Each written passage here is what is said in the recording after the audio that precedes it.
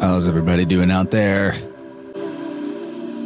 We all still alive? Oh, yeah. Alive and well. The Grim Reaper of Capricorn has not claimed us yet. Not quite. Hey. We here. Astro Herbalism 3. An ambitious 12-part series where we will be covering off all of the doctrine of signatures, goodness, and magical virtues of the plant kingdom that we've been blessed to be a part of with our resident experts in all things medicinal and herbal and planty, Michelle and Kyle, as well as our symbolic astrological aces here, Gabriel and Mario. Gabriel, it's been a while since we had you on Vibrant. You've been doing dad stuff and whatnot. So, I just hope you weren't expecting to be paid for the vacation time. Yeah, it was a great time. It was a really good time. My kiddo's getting older, man. She's 13 now. And we had a real low-key visit. There's not much going on, not much to do, the depths of the winter here. So it was very hibernative. And man, did we connect on some deep, deep levels. She's at this age where we can have more serious conversations every time. And I didn't even know where things were going to go. But yeah, we had great talks.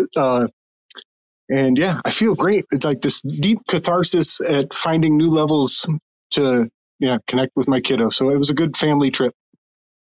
That's awesome. Beautiful, While you've got the floor, can we make you big and you show off what's, adorning your torso there? Oh, yeah. You ready? All right. So this is Gabriel's. Oh, it's tucked in and everything. Angle. Innerverse on it. Even. It even says Innerverse. So yeah, Gabriel got this from the merch store. Actually, I sent it to him, but it came from the merch store. You can get your very own with the link I'm about to put in the chat. There's also a yoga mat with this design on it. So pretty cool. Figured Gabriel needed the green shirt with the big, flowery heart logo decal thing because, he's all heart. I'll take you off big now. Forgot you were there. Okay. and it's got beautiful Hera, the goddess Hera. It's got her energy to it. With the green, reminds me of the peacock, which is a Hera symbol. And then I was thinking about how watermelon-like it is as well. It's got watermelon pink with the green on the exterior. And then I'm thinking about how much watermelon is almost symbolic of Hera because all the seeds are like the hundreds of eyes on Argus, who she turned into the peacock. Harry Gabriel. Absolutely. Yeah, Hera is an interesting goddess. I think very related to the female aspect of the Buddha character. Hare Krishna. Hare means savior, Heracles. There's all that. But I want to introduce the other members here. First of all, I want to say what's up to Kyle. We had an awesome tuning session last week and looks like you're coalescing nicely. Can you tell us where you're at right now and how's it going for you? Hey, what's up, y'all? Nice to be here. Pardon me as I rebuild my throat chakra. Chance really gave me a nice tuning and a lot of Michelle and I were both kind of chatting and text and stuff like that, talking about how impactful both your session with the group session that you offered on Michelle's Healing Home podcast last week. And that's really where my journey began. Right now I'm overseas. I'm in Italy right now. And it's flow state o'clock in the morning. And 4 a.m.? What is it? It's 3 actually. It's almost 3:33. Wow. And so thanks for being here with us despite the hour. I love it. It's definitely totally, and I'm not working right now. So I guess my point is that I negotiated really easily with my body and just said, because I'm physically extracted from my duties back home, that I can just lean into and let go as much as I need to and really allow the healing to occur. And so with the group session, I felt like that initiated that. And then a couple of days later, we had my wife Serena bought me a Christmas gift of a tuning session, which I thought was an excellent gift. If anybody has an interest in doing something like that, it was awesome. And so, yeah, and then we went with the full package with both the tuning and the, I Ching Oracle reading, and it was fantastic. And I had fun. And I really felt like I think that's something people might not realize, is that it's actually super fun. It's not like we must be holy. Like, we have a lot of fun. there was a part where it really cracked me up. If you don't mind, I'll share. There was, first of all, I just want to give you props, Chance. You are such a pro, man. You are very professional. And I know that you offer a lot of encouragement to other people to learn this modality, but and I don't want to diminish the preparation and all of the work that you put in on the back end to yourself so that you could be in a flow state. But I think that you have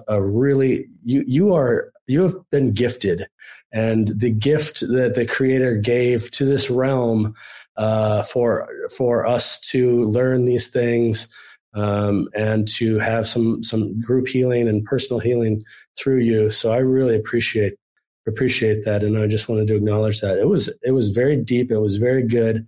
I felt there was a point in the session, a really funny point, where you're working on my third eye, and there was you recognized that there was some anxiety and clutter really close to my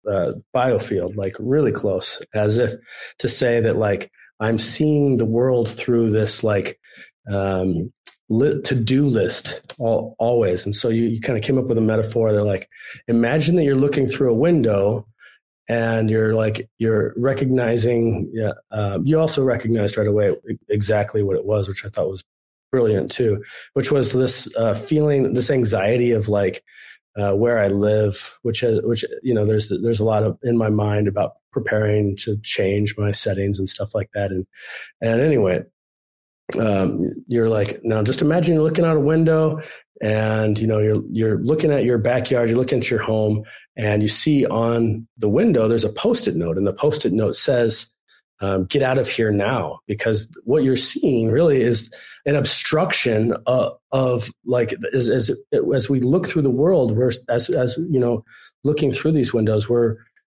there is a limited amount of information when we put all of this little Post-it notes that we have to filter through ourselves. So if you would, Kyle, just imagine you're looking through and go up to the window and take that Post-it note off. And so I did, and I'm looking out the window, and I'm like, wow, yeah, this is in my meditation. I'm like, this is my yard, this is my home.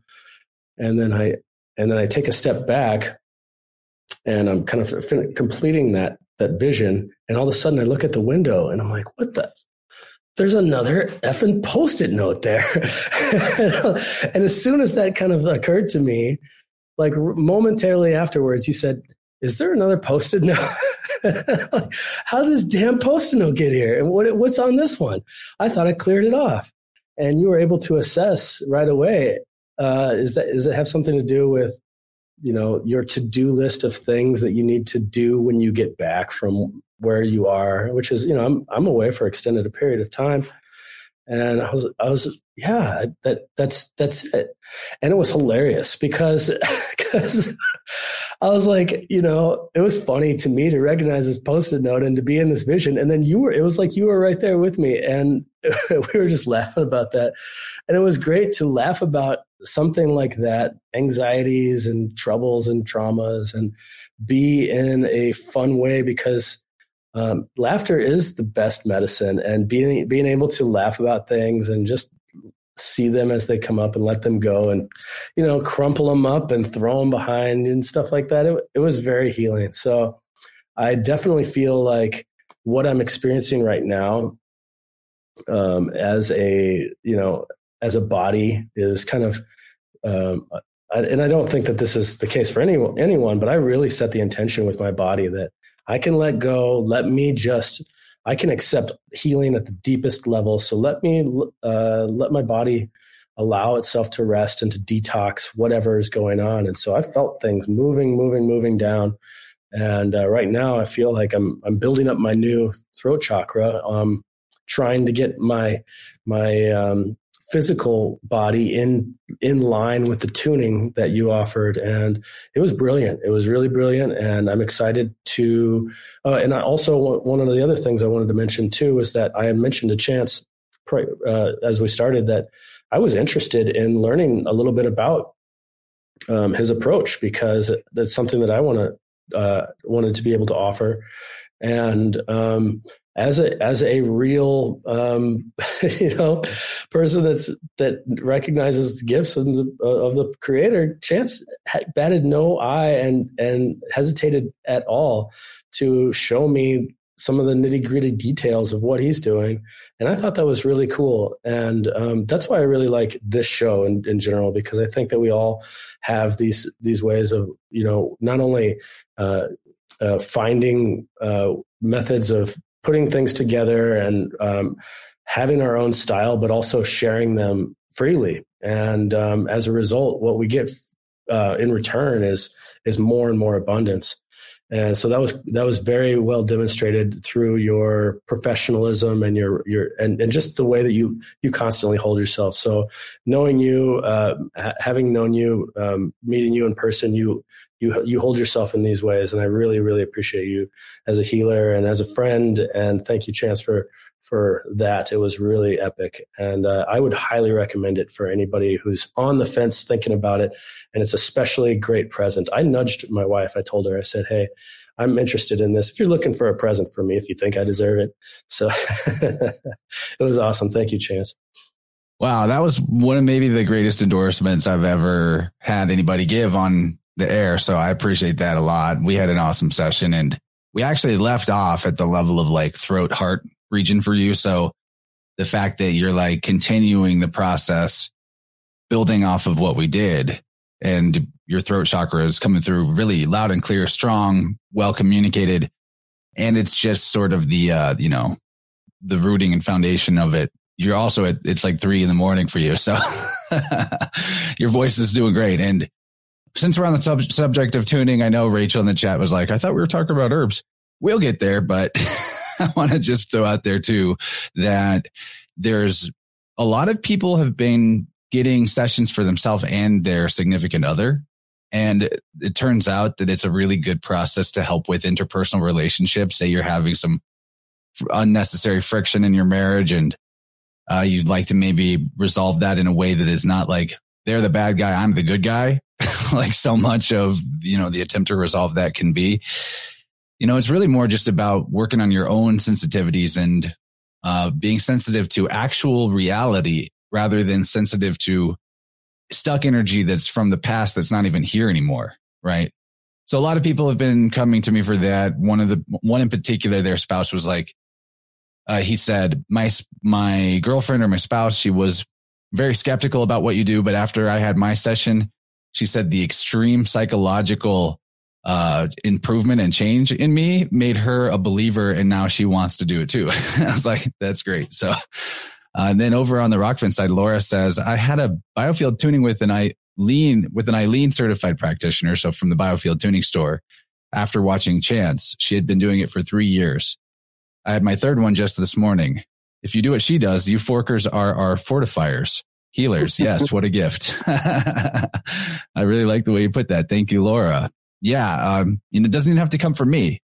Go check out the list of practitioners at the Biofield Tuning Store website.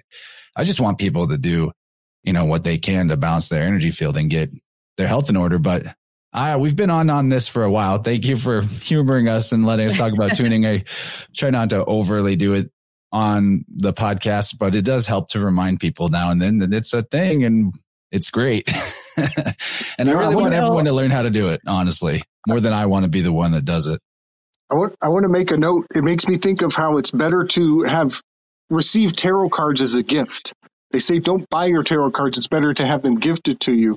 And that's what this makes me think of. It's like Kyle had this gifted to him. And so from the get-go, he's already in the position to be a receiver. He's receptive. And so it almost makes a purity to the whole process. I just wanted to make that note. Yeah. And I'm glad you brought that up because I feel the same way about Chance doing the group healing on my show, because it was kind of like he just threw it out there as an option and I hadn't thought about it. And then when we were doing it and as he showed his setup and everything else, it was just a really great insight for people who are on the fence or curious, just to even see, like, what does it look like when he sets us up? What can we expect on the other side? And because Kyle and I kind of talked about this, I mean, I had a lot of movement after our group session. So it does make me want to have like a personal one-on-one session with you because there was stuff that came up. I mean, Mario and I had a great conversation that evening, and I was able to express some things that I kind of almost knew I was holding on to, didn't know, but I swear that sound healing like broke up some things for me and I was able to release stuff. And then this past full moon, I really focused on the releasing of those specific energies. And I really do feel like I was able to do some really, really deep healing on that level of release and feeling just more at peace with those subjects that came up for us. So it was just really great. So all those sentiments, I second that. I'm very grateful. And I think that you probably did a lot of good for all the people that were listening that night as well. And it is still good to go back and check that out. So if you didn't hear my interview on Michelle's Healing Home, you can listen to the whole thing or jump to the end where we do the tuning. It's awesome. Yeah, the last thing I'll say before we jump into the herbs of Capricorn is I had feedback from a recent client that was really stupendous of a man who had been on prescription opiates for almost 20 years, maybe 20 years. And he sent me I wasn't expecting it, but out of the blue, he sent me a tip that was quite large. And he's like, opiate free for 2 weeks. And I was like, wow. So I'm not saying the tuning did that. I'm saying that he was doing the work for himself in a variety of ways. And the tuning supported him, holding up his end of the deal to decide to get off the opiates. And that's how that's the kibosh on the conversation here is that y'all, if you're ready to do the work, if you are doing the work and you want a little support over the hump of something that's tough, tuning is great for that. Or really there's nothing it isn't good for, even just to explore. You never know what life might be like with a little more of your total energy returned to you. But yeah, guys, let's, wow, Martin on Rockfin says, I still practice my chance mantras from my tuning session with him from about 1.5 years ago. That's awesome. Nice. Big love, Martin. Cool. Okay, so we're getting into the herbs of Capricorn. Yeah. Awesome. Totally. Take us away, somebody. All right, Kyle, would you like to start or shall I? Sure. Go I might as well. I wanted to wish Michelle a happy birthday. Oh, shucks. Thank you. I don't know. Is it today? Is it tomorrow? When is it? It's actually Friday. Happy birthday, Michelle. Yes, thank you. Or solar return, or as I love this rhetoric that James from Family Fungi uses. A day of emergence. I like that. That's nice. Yeah, nice. Yeah. Thank you, Kyle. I appreciate that. The zygote as well. So Capricorn season. Tropically, we're in it.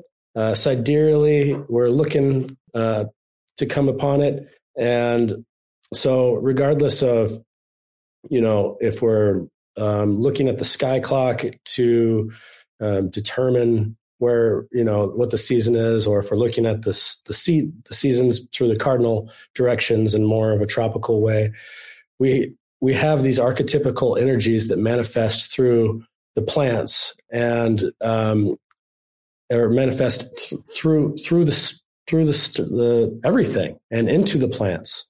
They have these archetypical qualities ruled by Saturn, and Capricorn is an earth sign. It's the cardinal earth sign. It's the first one. If we're looking through the medical astrology aspect of it, it's the knees and also the bones, the skin, the teeth, all of these structuring kind of qualities. and the corresponding tarot. Here on the left side is the Rider-Waite, and the right side is the Thoth deck, Crowley's deck, also called Trumps.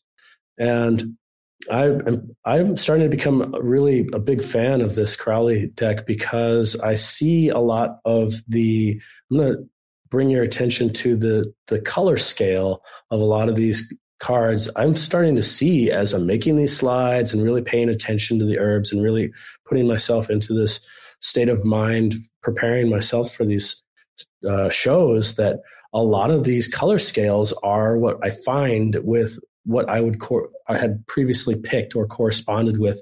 And so it's kind of affirming a lot of the plants in a way. And so I really appreciate that about whatever divinity we got there. Of course, there's always with the Crowley, there's always some very explicit, phallic kind of stuff too. It's really, really interesting. And then another thing that came to mind that I just wanted to point out was the spiraling horns of this goat. And on Michelle's podcast yesterday, Elsie King made a brilliant comment that was that Capricorn. It's not word for word, but something about Capricorn encodes the spiral, the phi aspect, along with the Vesca Pisces, because the bottom portion of the Capricorn is the C, and so it's almost symbolic that the nature is born from geometry, and I loved that. That was really, really insightful, and I see that a lot with the cardinal Earth. Is like the beginning of material coming from geometry. It made a lot of sense to me, and immediately when I read that, I thought of the horns pictured in this card. And so that's about it as far as what I could say on these cards. And Capricorn season, definitely we're going to get into it a lot more, but I'll step back and let the panel say what they want to say. I'm thinking about like this association of Capricorn with the devil. And I wonder, so I've been looking a lot at the procession, theoretically that there was a procession, if that's true, and how, like in India, for example, at the time when the solar the vernal equinox time shifted from the sun being in Taurus to in Aries, you had the shift from Buddhism to Krishna being the savior motif.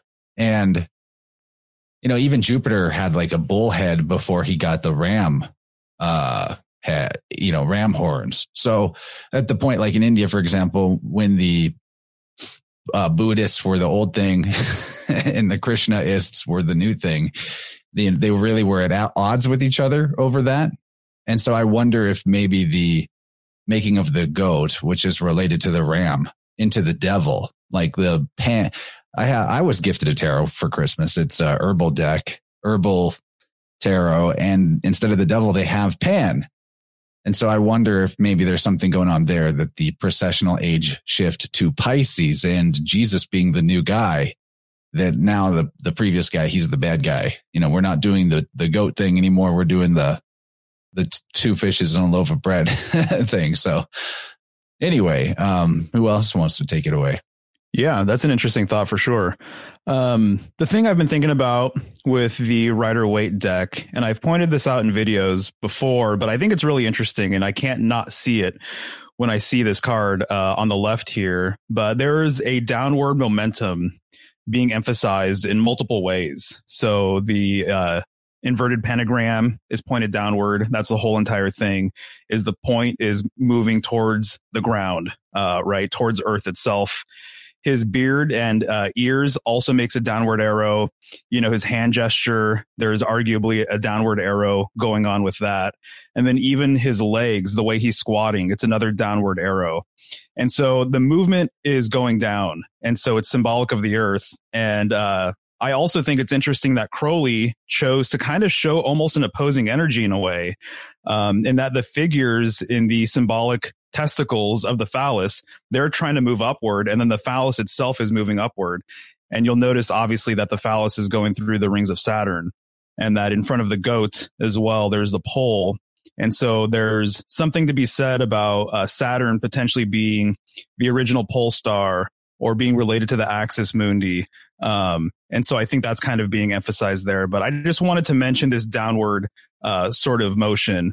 Aesthetically, it's really interesting. And then also the Earth glyph is a downward arrow with the line through it. And so everything just kind of implies this downward movement, very much related to Earth, right? What's funny about that is Kyle and I, when we did that tuning session, he also had a divination session afterwards, and I included a mudra in there. And the mudra was the Apana mudra. It looks like that. And this is sort of like your very much like the classic devil horns. And it means like this mudra is about the downward moving force. It's about expelling things that don't, releasing things, if you will, through that downward moving force, through the feet, grounding it into the earth, and et cetera. So, this is also the devil, but it's got that same. So what you picked up on there is very interesting and astute, Mario, that it is about that, driving into the earth type of energy. Yeah, exactly. And I'll just say, I wonder too, if the original devil horns were actually bull horns. There's a lot to be said about that. And then also, if a lot of underworld sort of deities way back in the day, a devilish figure, if you will, if they actually existed underwater, not necessarily under earth. And so the devil and then Capricorn, the sea goat, being associated with the devil, I wonder if it has something to do with that, a lot of sea monsters and a lot of monsters from back in the day, the adversary, if you will, actually was an oceanic watery creature, not necessarily under the earth, but maybe that's kind of a later rendition or something. The opposing sign too, being Cancer, having a lot to do with that dynamic between the water and structure. And so I was thinking about this in a dream, the structuring water of how Capricorn and Cancer have that. To me, I'm starting to see a lot about Cancer. I think about Cancer as being kind of like a bubbling brook rising to the surface of the earth. So where that water comes out and it's a bubbling brook, it's a spring, a lot of times people think of that as like some of the most highly structured water. And that's at like the 0.0 of the earth, right? And I just thought that was very fascinating. Actually, it made me think a lot about Topher and the work that he does with structuring water as well. And I just had it was a really interesting insight that I had in the dream. Nice.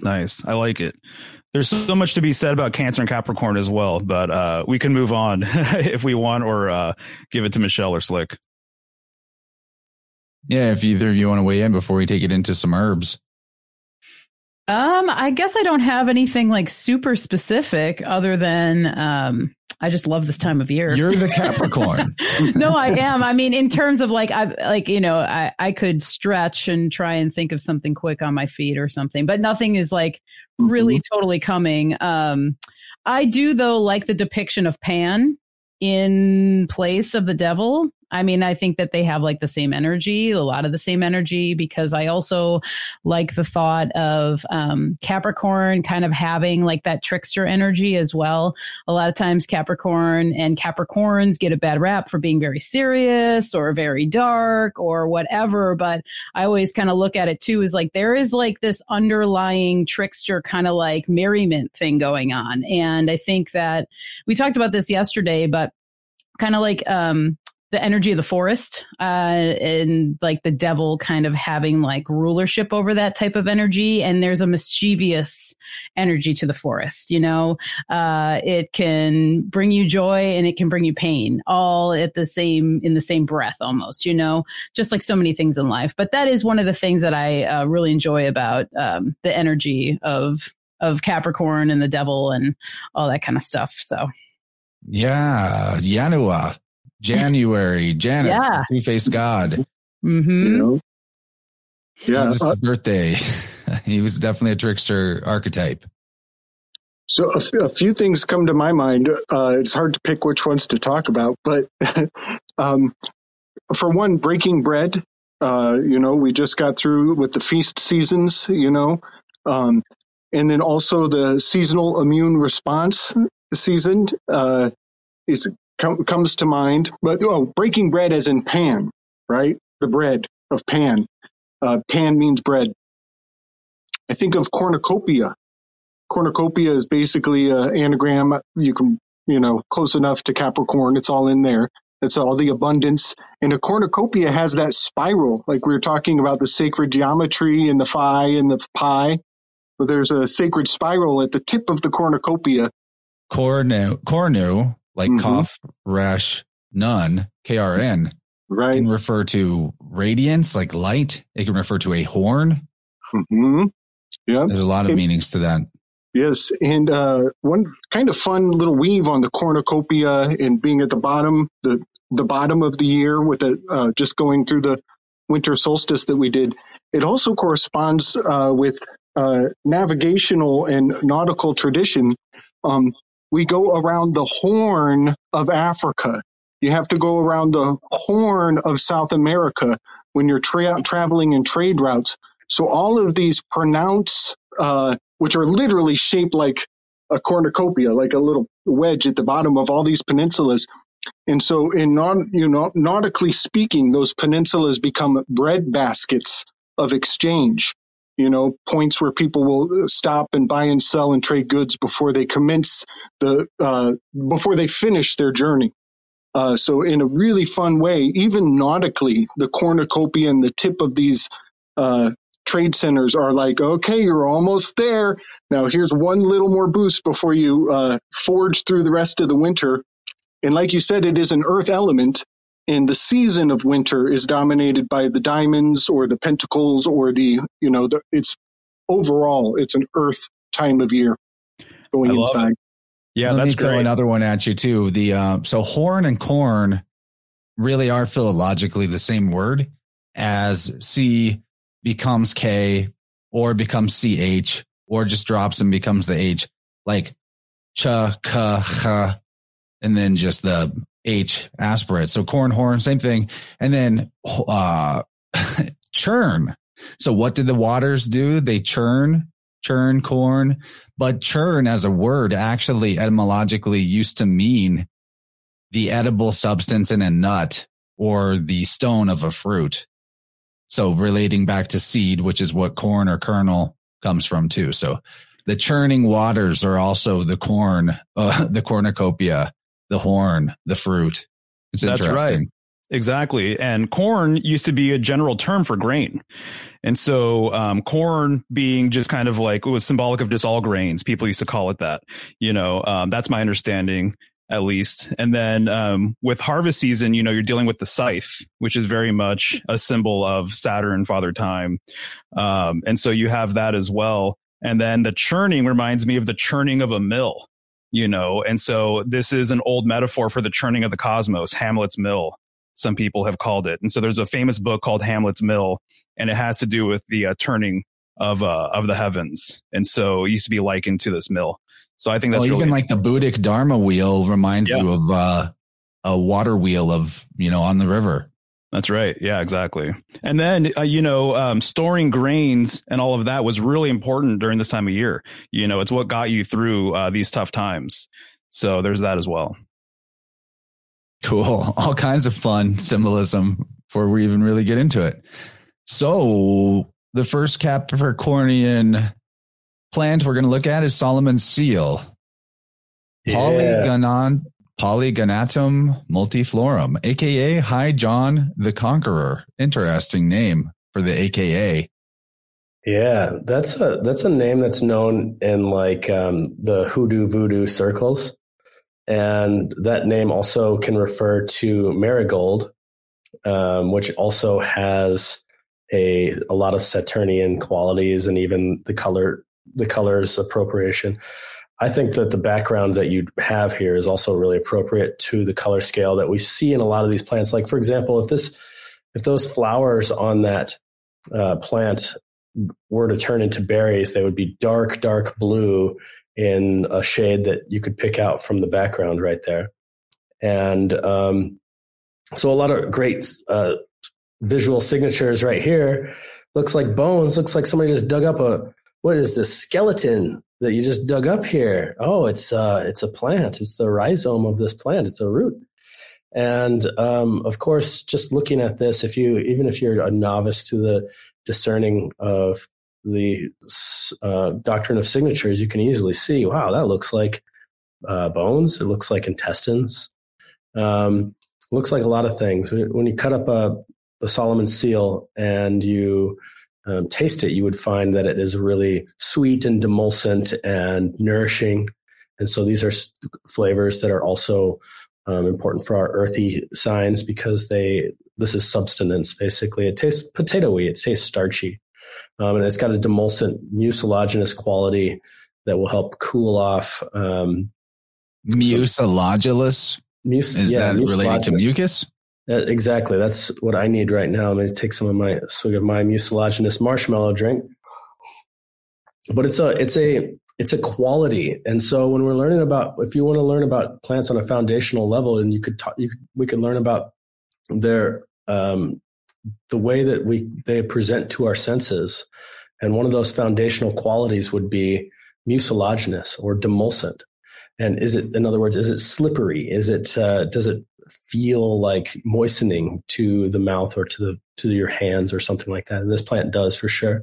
And another quality you see like slimy plants, you could probably assume have this quality of being good for your mucus movement. Exactly. Also, that in itself is a way of discerning that. So if it's slimy, it's good for your mucus, in other words. And if it's sweet, it's good for your it's building to the mucus producing qualities. So there's demulcent plants that are slimy, and there's demulcent plants that are sweet, like licorice. And this plant has both. It's sweet and demulcent.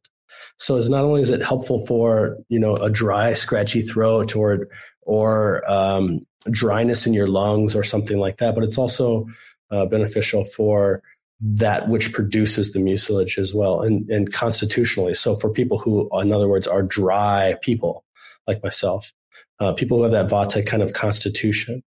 And then you see a lot of the signature of rhythm with these flowers. There's a heartbeat there, ba-bum, ba-bum, ba-bum, ba-bum, with the flowers. And so this is a sign that it's also moistening to the pericardium, to the rhythm of the heart. There's a lot of Cancer polarity with this plant, with the structure that it helps with healing the bones. But one of the ways that it really helps healing bones is through the way that the bone sets in along with the joint. So in the synovial membranes and the synovial fluid, if the bone is lined up properly. So this is like where Cancer meets Capricorn in a lot of ways. The hard parts of our body and the very structured, watered parts of our body in a joint setting. And this is a magic plant. It's got a lot of history of magic. This is why it's called High John the Conqueror in the voodoo circles. Solomon's seal is about as magic of a name as you can get. Yeah, of course. And that refers to if you make a cross section of where the plant that emerges from the rhizome. Sometimes there's the actual, 6-pointed star. Sometimes you see the sixth seal of Solomon, which is like a circle with a bunch of like inscriptions around it. It's very cool. It's actually, to me, I find it a way of divining by looking at that cross section, because I like to harvest this plant myself. I grow it. It's a great plant to grow in the garden. You see signatures of how the leaves connect to the bones right there, the way that they look like muscle tissue connecting to the bones. There's a lot of signatures of connection. And this plant has been, like, for example, Geronimo has been said to use an amulet of this plant to avoid being seen. So there's a lot of invisibility spells with this plant. I think that's really interesting and cool. High John the Conqueror was the mythological personification of somebody who was able to leave slavery and be avoided when trying to be found by the dogs and stuff like that. Or also, it was that's what they would call this plant, because it had a lot of aspects of invisibility, and turning, I would say, like changing the relationship between the predator and prey aspect. And in my own experience, like when I'm working with this plant, going out into the woods at one point and finding a stand that I tended for many years and digging it up and getting a clear signal at one point in my subconscious, the way the plants speak to me, that like, that's enough. Like, that's enough. You can't dig anymore. And disregarding that and being like, oh, I just need a little bit more because I love this plant and I use it so much. It's so many of my recipes. And taking another one. And then later that day, I had a deer tick, the Lyme tick, bite right on the top of my head. And I had to go through all that stuff. And I knew it right away that there was this changing between it being the prey and me becoming the prey. And I think that there's a lot I know that this is a very magical plant for working with that aspect of prey-predator relationship too. But it's just a wonderful plant. I think it's one of the best healers of the joints and of the bones. And I think it's fantastic for anything that has old injuries, or even just like working again with your rhythm and the magic aspect as well. Yeah. Yeah, that's beautiful. This is a great plant. It grows really well around us, actually. It grows on the mountain, and then it grows in the surrounding areas. And I've found it really helpful for helping heal the spine, personally. This kind of looks like the spine up here. Yeah, it sort of does. And I was actually given some a handful of years ago after I got into a bicycle accident. And I like applied it topically as a tincture to my neck, and then like down into my spine, and then took it orally as well. And I mean, I know it helped because I healed quite rapidly, and I really do lend a lot of credit to Solomon Seal for that. And then also one of the things I just learned about this plant just this week is that I know it can be used in magic for good luck. And so one of the things I learned about it was that like people who go and gamble will literally make a wash using the root. They'll like make a decoction, and then they'll wash their hands before they go and play cards, or they go doing whatever they're trying to do to attract money. And that's one of the, I guess, folklore things that I found in one of the, it's like an old witchcraft spell book that a friend of mine gave me. And I was reading through it, and High John the Conqueror was listed as a good luck charm for attracting money. That's very interesting. That makes me think of the requirement for clean hands in order to enter into equity. Ah, interesting. All right. Yeah. And it's clearly, which is symbolized by white gloves in Masonic practices. So it's just very interesting that it has that white kind of finger-like feature. That's pretty cool. Excellent. This would be a really good plant for like the high performance athlete that is pushing their athletics, further into their age than maybe some people do. Like I'm thinking of Martin playing rugby. Definitely. He asks how to prepare High John. I heard the word decoction, but I only know that word from playing The Witcher 3 and I making prefer potions. The root infused into an oil and applying it topically. You can, if you make a tincture or make a drink with it as a tea, it's in my area, it's not super abundant, so I can get a lot more out of it if I make a tincture or a oil infusion. But it works like very, very quickly. It's the main ingredient in my joint healing salve, and I have so many testimonials about that. So I really like the way that it works topically. And if I take it orally as a tincture, I think I get a lot more of the constitutional moistening quality, Whereas if you're thinking about a spot, your knee, your elbow, your hand, your spine, I like working topically in that particular with this plant. Go ahead, Michelle. Oh, I have a question for Kyle because I know that there's also a false Solomon seal. Yeah. So can it be used interchangeably? Yeah. Yes, I think so. Okay. Or Solomon's plume, as I call it too, the false Solomon seal. And it looks like that, except the rhizomes are a little thinner and almost like a signature to say that that's more for like the peripheral smaller bones. And this one is more for the bigger bones, but they're really closely related. They have similar energetic qualities that you would discern. And the only thing that I would say about the false Solomon seal is that it has a little bit of bitterness to it. And so it's been used, or it's, called upon for digestive issues a little bit more than the Solomon seal. But yeah, I think they work very well interchangeably. So if you're wondering, because in my area, we have a lot more of what is commonly called false Solomon seal, and I like to call Solomon's plume. That one is more abundant, and I work with that one a lot too. Okay, cool. I wanted to kind of weave on, you mentioned like you had a tick bite and it was good for something that occurred to me in preparation for the show. I posted a few things in the Vibrant call-in line, and sure enough, it's right along the lines of what you're doing, Mario, with the devil card.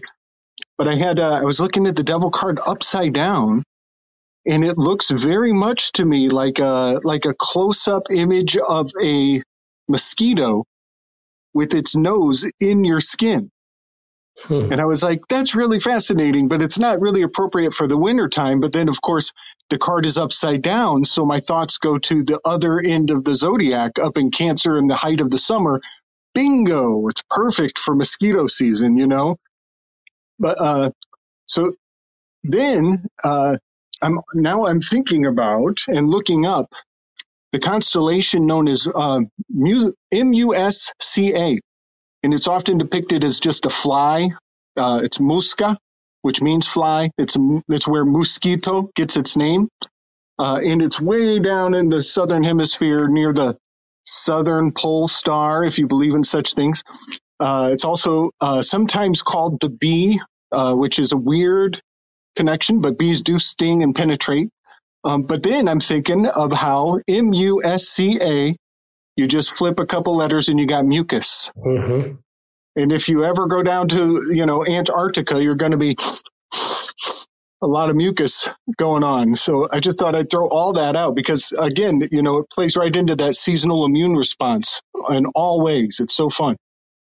Awesome, Gabe. There's some devil cards that actually have a fly on it prominently. There's one devil card that has the pentagram on the devil's head, but right in the middle is a fly. Oh, and so that's too cool. So that would also be like, probably good. It would be like Beelzebub. That's what I was going to say next. Nice. Exactly right. Yeah, 100%. You got it. The one thing I wanted to add about Solomon's seal is when I was reading about King Solomon, my understanding is that the seal is a design that was on the ring that was given to him to control the 72 goetic demons to actually 72. Oh yeah, nice. That's awesome. I did not know that. But yeah, so he was able to gain control over these demons, and that's how he created Solomon's temple. So he would ask these demons, "Hey, what are you good at?" And one demon says, "I can love objects." And so, he says, "Okay, well, go build these pillars or do whatever." So he interviewed these 72 demons to construct Solomon's temple. But I personally believe it's all a metaphor. I don't think Solomon's temple actually existed, or King Solomon himself. He's not a historical figure. That's my understanding, but that's another topic. But I just wanted to mention that Solomon's seal being the ring that he received. And I've read more than one version. Sometimes it's a pentacle, a 5-pointed star. Sometimes it's the 6-pointed star. Sometimes it's something else. But that is very intriguing. I want to learn more about that correspondence with this plant. I just got to say, how dare you question Mosaic history? How dare you? The only reason Herodotus didn't write about Solomon's temple or Moses parting the Red Sea is because they were trying to hide it from us, obviously. So I've read and listened to the, Solomon. By the way, what's that? For anyone that's slow, that was sarcasm. I know you guys aren't slow. So I'm working on it. Sarcasm's not really good. Shouldn't do it. Anyway. So I've read the Solomon's interrogation of the demons a couple times. And there are a lot of really fascinating lessons in there. And one thing that I have to put myself in the mind of a person who believes the story wholeheartedly, right? And one thing that a value, if you are of that mindset, is that he actually gives like prescriptions of things you can do that seem very unreasonable or superstitious, like write the name of your disease on a piece of paper and put it in the mouth of a burnt offering, and then everything becomes better. It's just interesting that it only works if you would believe it. I think it needs that placebo leap of faith for those things to attach. But we still do that today, When the doctor puts a RX on a piece of paper and hands it to you, then you go in retrograde out of his office. He gives you the RX and you walk backwards with your symptoms out of the office. The doctor is almost literally writing down, I'm rubber and you're glue. Here's a piece of paper that'll fix you. And then you walk backwards out with your symptoms, and he is untouched by what you brought in to show him. You know what I mean? So it's just fascinating how we still do sigil magic in the name of, mainstream medicine. To throw in on your Muska weave too, and Mario mentioning that Mario knows like so many different tarot deck variations, which is awesome. I'd never really thought about the devil card having a fly or flies prominent, but the constellation most commonly associated with the devil is Draco more than Capricorn. Symbolically, that old serpent, the devil, the circumpolar constellation Draco. And then interesting is, I never thought about this before, but Muska, the fly, is circumpolar to the South Pole. So, the devil and the fly, Draco and Muska. Interesting. Yeah, great point. Well, and there's so many old folk tales and things about the devil being associated with flies, and a lot of herbs, will even protect a home or a place from flies, because I think that the devil has that association. So it's probably because of death, and flies typically like things that are decaying and they'll eat it or, whatever. And so that's just a little thing that I always think about when I think of flies. Anytime I see a fly, I always think of that association. Sometimes it's like, how did you even get here? I'm pretty sure you just materialized into existence. Yeah. It's like that Matt Powers DNA is everywhere kind of thing. Totally. Mm-hmm. That sounds like the kind of thing you would think up while you were on. While you're getting a buzz. Just got to say, who's got the herb? So here we are. We got cannabis, right? What a great transition. Oh, my God. Just a little 311 for you all. My little 90s throwback. Anyway, cannabis. Here we are. Glorious cannabis. One of my OG favorite plants to work with, to grow, to commune with, for so many reasons. And a lot of times cannabis is associated with Saturn. And from all my research, a lot of it has to do with the alchemists of old. So the alchemists really highly regarded cannabis just for, that's right, Nicholas, just basically for its ability to kind of be like this psychoactive journey medicine. It can kind of take you to the edges and back. And that is one of the things that they loved about it so much. One of the other things that I always think about with the connection to Saturn is how practical it is, really. It's practical medicine, and then a lot of people know that it's just an abundance of many resources. I mean, textiles and rope, paper, fuel, food. There's numerous things that hemp specifically can be turned into. So when I say cannabis, I'm saying cannabis like THC, CBD cannabis, but also hemp. A lot of times, if you look up in herbal reference books, you'll sometimes see hemp listed under Saturn.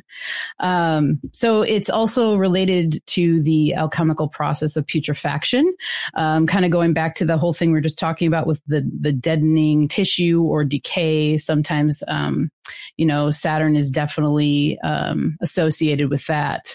But remedy for arthritis and inflammation. A lot of people know it for that. So then again, we're going back to kind of like the structure of the body and it being a medicine that can really bring so much soothing and healing to people that are having serious pain when it comes to their bones and their joints. I mean, that's one of the things that I use it for a lot, for myself and for remedies that I make with it. And then as a person that I've grown it for the last handful of years, and ever since growing it, my connection has just become so much deeper.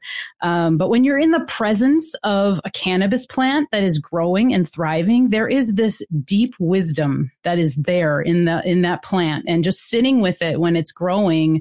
I've learned so many things, and I've gotten so many insights and so much more appreciation for it. They fill the room with an energy. They totally do. It's so real. And it's almost like the air around it is like shimmering. It is. It totally is. And when I look at cannabis too, I also get like a mercurial vibe from cannabis. I also even get a Martian vibe from it when you look at the leaves, those jagged, the jagged leaves, the pointy leaves. But one of the other things that I come back to with its association with Saturn is like, you can see kind of on this. This is a photo of ours from last year. So it's in its younger flowering stage. So the crystals are starting to form there towards the flower. But I look at the crystals as almost like there's some sort of protective nature to these crystals too, because that's one of the other things that I've noticed with a lot of like the other Saturn plants. Sometimes they're like very furry and fuzzy, so they almost have like this this protection that comes from the hairs or the crystals that might be on there. Nice. And one of the quotes actually I have from, now this is a great book. If you guys are into cannabis and you're into just like magical herbs in general, this is Liber 420. Okay. This is Chris Bennett. This is a tome. Like, this is a huge book. It's a great book. I actually am not all the way entirely through it, just to say that, but from what I've gathered from this book, it's freaking amazing. So I have just one quote in particular from the book where he talks about this connection. And so from an alchemical perspective, Saturn is of great importance as it is the border between personal and transpersonal or cosmic powers. And so one of the things he goes into in this book is how cannabis was written about in the Bible. So it has a huge long history. But one of the things that people were doing with the cannabis was actually being able to use it as like they would infuse it in oils and they would anoint themselves. And then they would go into these stupors where they would like literally sometimes in the recordings of this, people would think that the person was actually dead. And then they would revive from the dead. But it was while they were like on this cannabis trip. So they had this huge interpersonal journey using the cannabis, and it was like their aid onto the other side. So there's a lot. Anubis. You got it. That's a good one. Yeah. The ferryman. Yeah. And Anubis is a perfect correspondence with Saturn. Like if anybody ever checks the gematria, it's kind of mesmerizing how convincing it is. It also is something we forgot to mention, kind of is the Capricorn, the Tropic of Capricorn, is the southernmost tropic, if you will. So a lot of this draws the energy down to that underworld aspect. That's downward pushing force that Mario pointed out on the cards. Yeah, it's an important theme. Yep. And then the other tropic, obviously, is Tropic of Cancer. Yes. Yep. So there you go. Right. Mention that Capricorn does mean goat seed. or seed of the head, which is interesting. So it reminds me of that alchemical, like, bringing what's above to the below and raising what's below up. Nice. That downward pushing force, that is an important aspect of sowing a seed. It needs to get in there real good. Yeah. That's right. Something else I've been thinking about on this one is the devil. Yo, what up, Gordy? Is how on the Rider-Waite devil card, you have the feminine side. She has her tail is bearing fruits. In the masculine side, his tail's getting fucking burnt by the devil. It's kind of funny. But if you think about it, the ganja plant, it's an open, beautiful, feminine flower in its life cycle. But in its demise, the moment that it is spent, the moment that it becomes a bacchanalian abundance of appreciation, you have to wrap it up into a phallus and light it on fire. And that's the completion of its cycle. That's kind of cool. And additionally, I was also thinking of this too. If you're growing this plant, you learn to identify what you would call the male. Right. You got to sacrifice the Hermes. That's right. And the males are the one that you don't want to impregnate and thus create, because you need to have the females to be able to make that bud abundance. And so you eliminate the males or you burn them. And another thing that comes to mind with cannabis and Saturn is, if we were going to make a backdrop of bureaucracy, courts, the law, and put it in the zodiac, we would put it in Capricorn. So we have a plant that on its grabbled, unnatural side still has a lot of energy in the arena of the law. It's a big book, right? The big Liber 420 book. If you're found with a little bit of cannabis, and there's the judge in his Saturnian robe, and lock you up and throw away the key, just like the devil. Man, yeah. I love that. You got it for sure. And this goes back to that pole or staff in the devil card, the Crowley version, and then the phallus going through the rings of Saturn. I'm pretty convinced now that, a lot of older laws came from the belief that the world axis or world pole is basically is what brought order to the universe, kind of like the Decoding Chaos presentation, Chance, And so that phallic symbol, that world axis or pole, was strongly connected to the idea of authority and law and order and everything else. So I just thought I would throw that out there. And then also too, Gabe, the devil card should be studied alongside the lover's card as well, because you have the two figures in the lover's card in the Rider-Waite version, and behind each there's a tree, and the tree that's behind the woman bears fruit. And there's a serpent in that tree. And then the tree behind the man is on fire. That's great. That is great.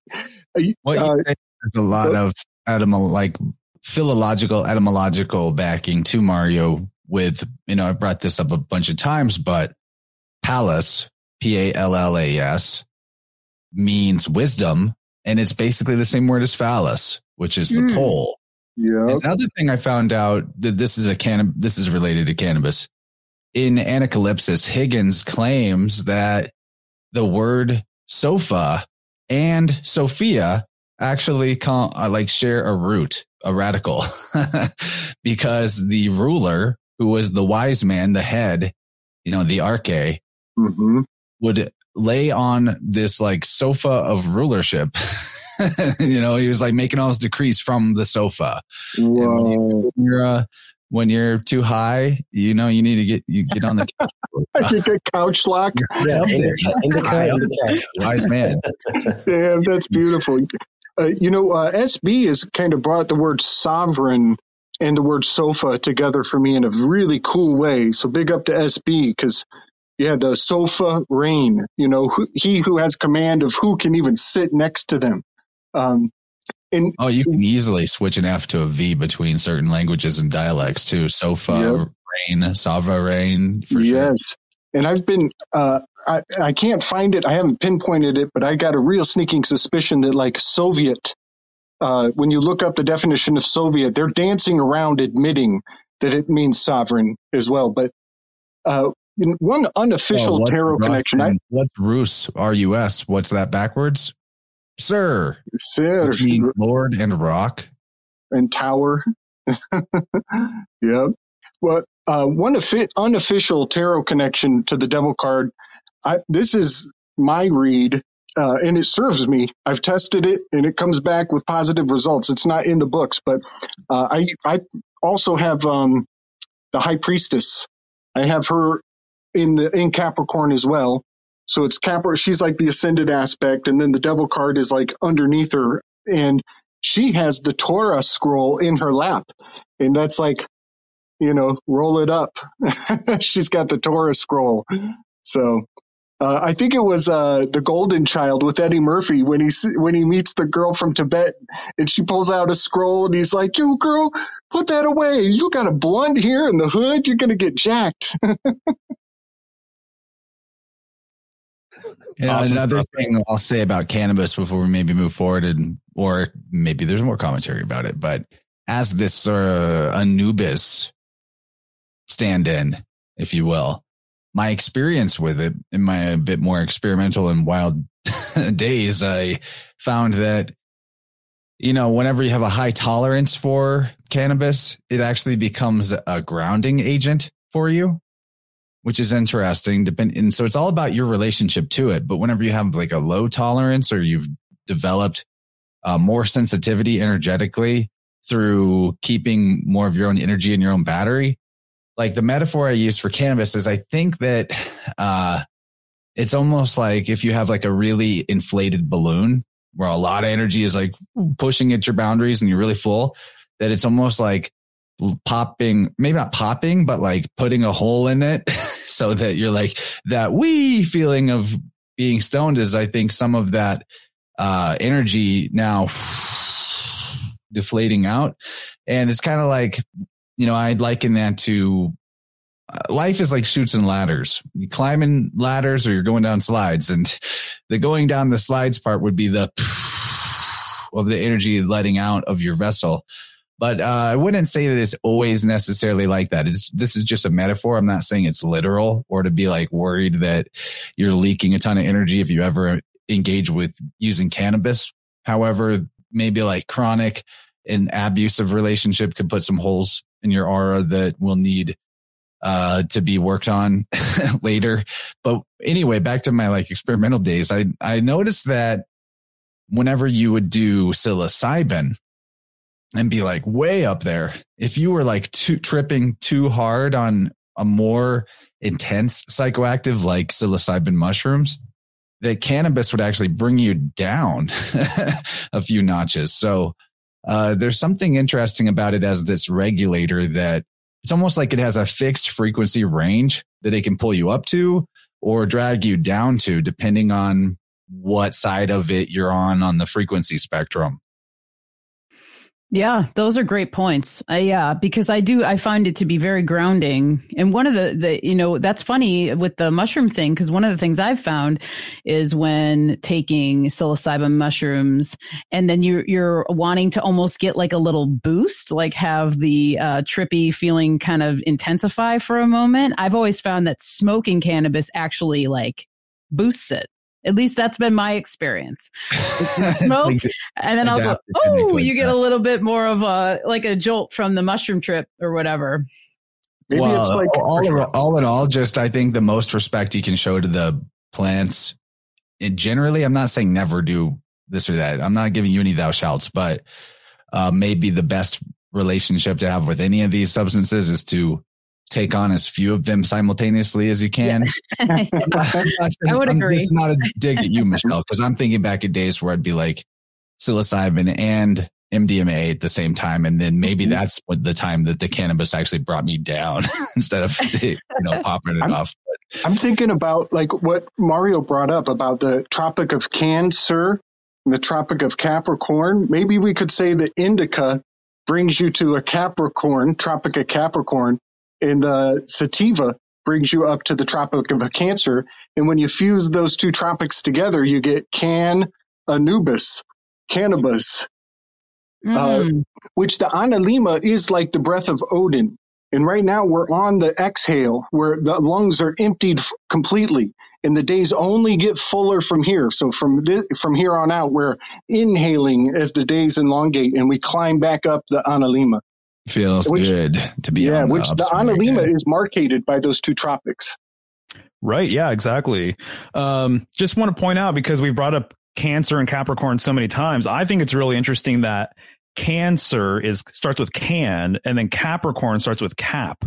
And so you have cap and can, kind of implies both signs actually kind of have this containing sort of thing going on. Cancer very much is about containers, kind of like the shell of the crab itself, the womb kind of being a container coming through mother. There's a lot of container symbolism related to the moon.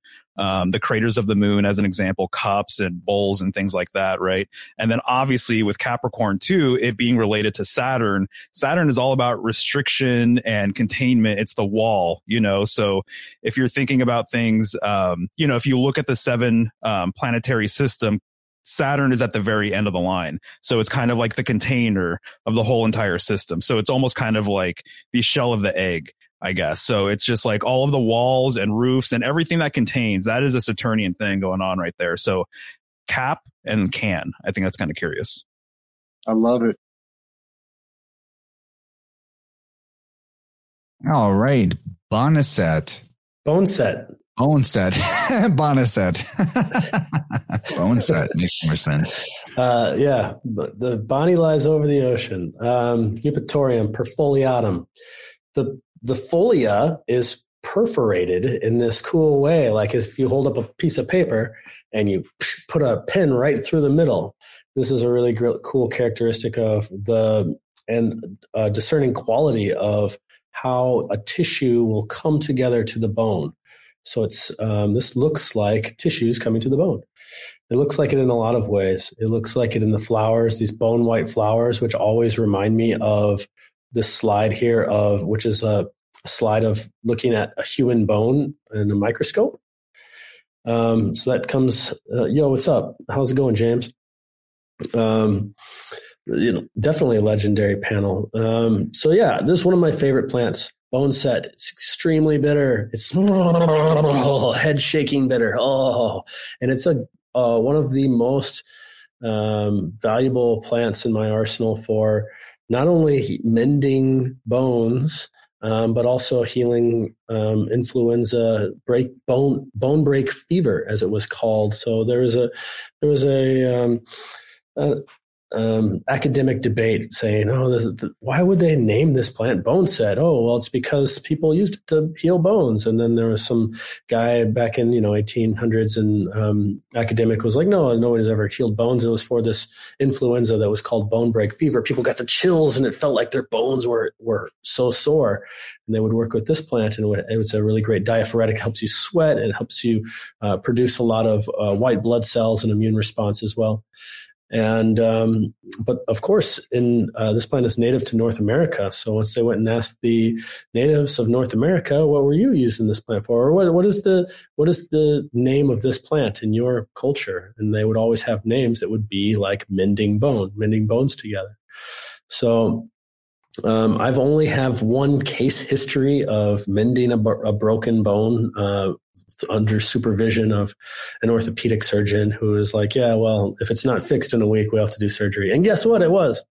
It was through working with. What was the bone break or fracture? This sounds awesome. The most common bone break. It was my wife's. She broke her hand, and it's the boxer break, which is this bone right here. And she was trying to catch something that was falling. Her hand slipped inside, and the break was a spiral, like a barber pole, and really nasty break. But working with Boneset, drinking infusions, applying compresses of Mullein and comfrey and Boneset, and just the Solomon seal salve, within a week, the fracture was healed, and that was that. And so I love this plant for a lot of those reasons, especially for the fever immune response. So here again, structure, but also the season of Capricorn, the immune season, the bitterness of the plant. That's another thing that I think is really important quality for I don't know, the lessons of Saturn, which is the discipline. Like the medicine is through the process, and that medicine happens to be so bitter that the only way that I would ever consume or even consider consuming something as bitter as this, not enjoyable bitter like coffee or chocolate or the Amari that are abundant here in Italy, but it's like the gross kind of bitter, and making that medicine available through that type of like discipline process that Saturn offers. I think that's a really cool way of also describing it. And also this, if you were to come up to this plant, and if you saw this plant in the wild and come up to it, you can crack it like a bone too. It doesn't have that like flexibility that a lot of plants have. You can easily snap this plant in half. So there's another signature of the bone aspect too. Have you worked with this plant much, Michelle? I have not. So I was excited. Oh, my screen just went. There we go. We can still hear you though. Okay, good. Yeah, I have not. So I was excited to hear you talk about it. And I love how you put the slide together, because just seeing the structure of the bone and the comparison to the flowers and stuff, it's really beautiful. So I'm intrigued. I want to learn more about it for sure. I'm also curious about how you used it. Like, what was the method of preparation and utilizing it for the broken hand, and how did that work out? Yeah, I'm just kind of curious more about the process of that particular story. So this would be something that I would say when your body feels like it needs a medicine like bone set, it actually becomes easier to receive that type of thing. So it would be really difficult to convince somebody to drink something like this.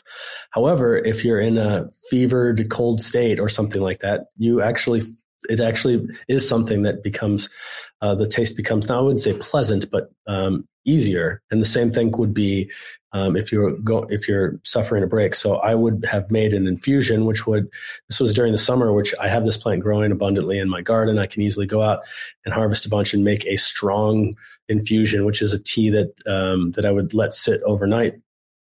And you're making a tincture now. That's awesome. Yeah, it's one of the best diaphoretics for sure. But in the case of first aid, taking the leaves and just pounding them with a mortar and pestle until you get kind of a juice, and you can apply it as a poultice, and we would just wrap it up or use that infused tea and make a compress, which is putting like a cloth and then using that cloth around. But I was trying to make the herbs actually in contact with the skin themselves. And so what I did was this plant, some comfrey, and then I would have them like the juice of those plants there. And then I would take a mullein leaf and then use that as like kind of like the actual compress itself. And then it would be wrapped up, and just confirming through x-rays and stuff like that. It was actually the whole story was a little bit more interesting because I was so impressed with I was like, oh, look at that. It's like, it's complete, it's you put these two x-rays side by side and you can see that one clearly is no longer broken after a week. And I was just like so excited that the doctor. Yeah, that's actually feels like it's kind of fast even. It's extremely fast. And it's one of those things that like, you hear a lot about, like when you read about this plant, you hear stories like that all the time. And I was just like waiting for the doctor. So are you going to ask me what I did? And he basically was not interested at all. It represented a demise to his paradigm. He was a surgeon. He's a cutter. He's trying to get us to cut, and it was almost like the being deflated, and as if I like completely took away one of his $30,000 surgeries or something like that. So I wasn't interested. And it was also a paradigm shift for me too, because I was like, I was hopeful that, that there was, in my interaction with medicine, I'm always like, oh, come on, there's got to be somebody who's really interested. And I know there are out there, but it's difficult to find those interactions when you're actually in those situations. But anyway, I think it's because at the point where, they start to wake up to what you can do with what nature already gave us, then they get the choice of like, well, I either have to be a hypocrite to what I know and feign ignorance, or I got to just like quit. So I think some of them find out and then they're just like, okay, I'm out. I'm going to do something different. But yeah, just that's wild because where do you hear, like I've literally never in my life heard of a story of somebody actually healing a broken bone with herbal remedies. You think about like the Native Americans and indigenous people and like, oh, well, we're so much better off now than they were back then because at least you can go to a hospital if you break your leg or something. But it turns out they were fine. We already had everything we needed all set.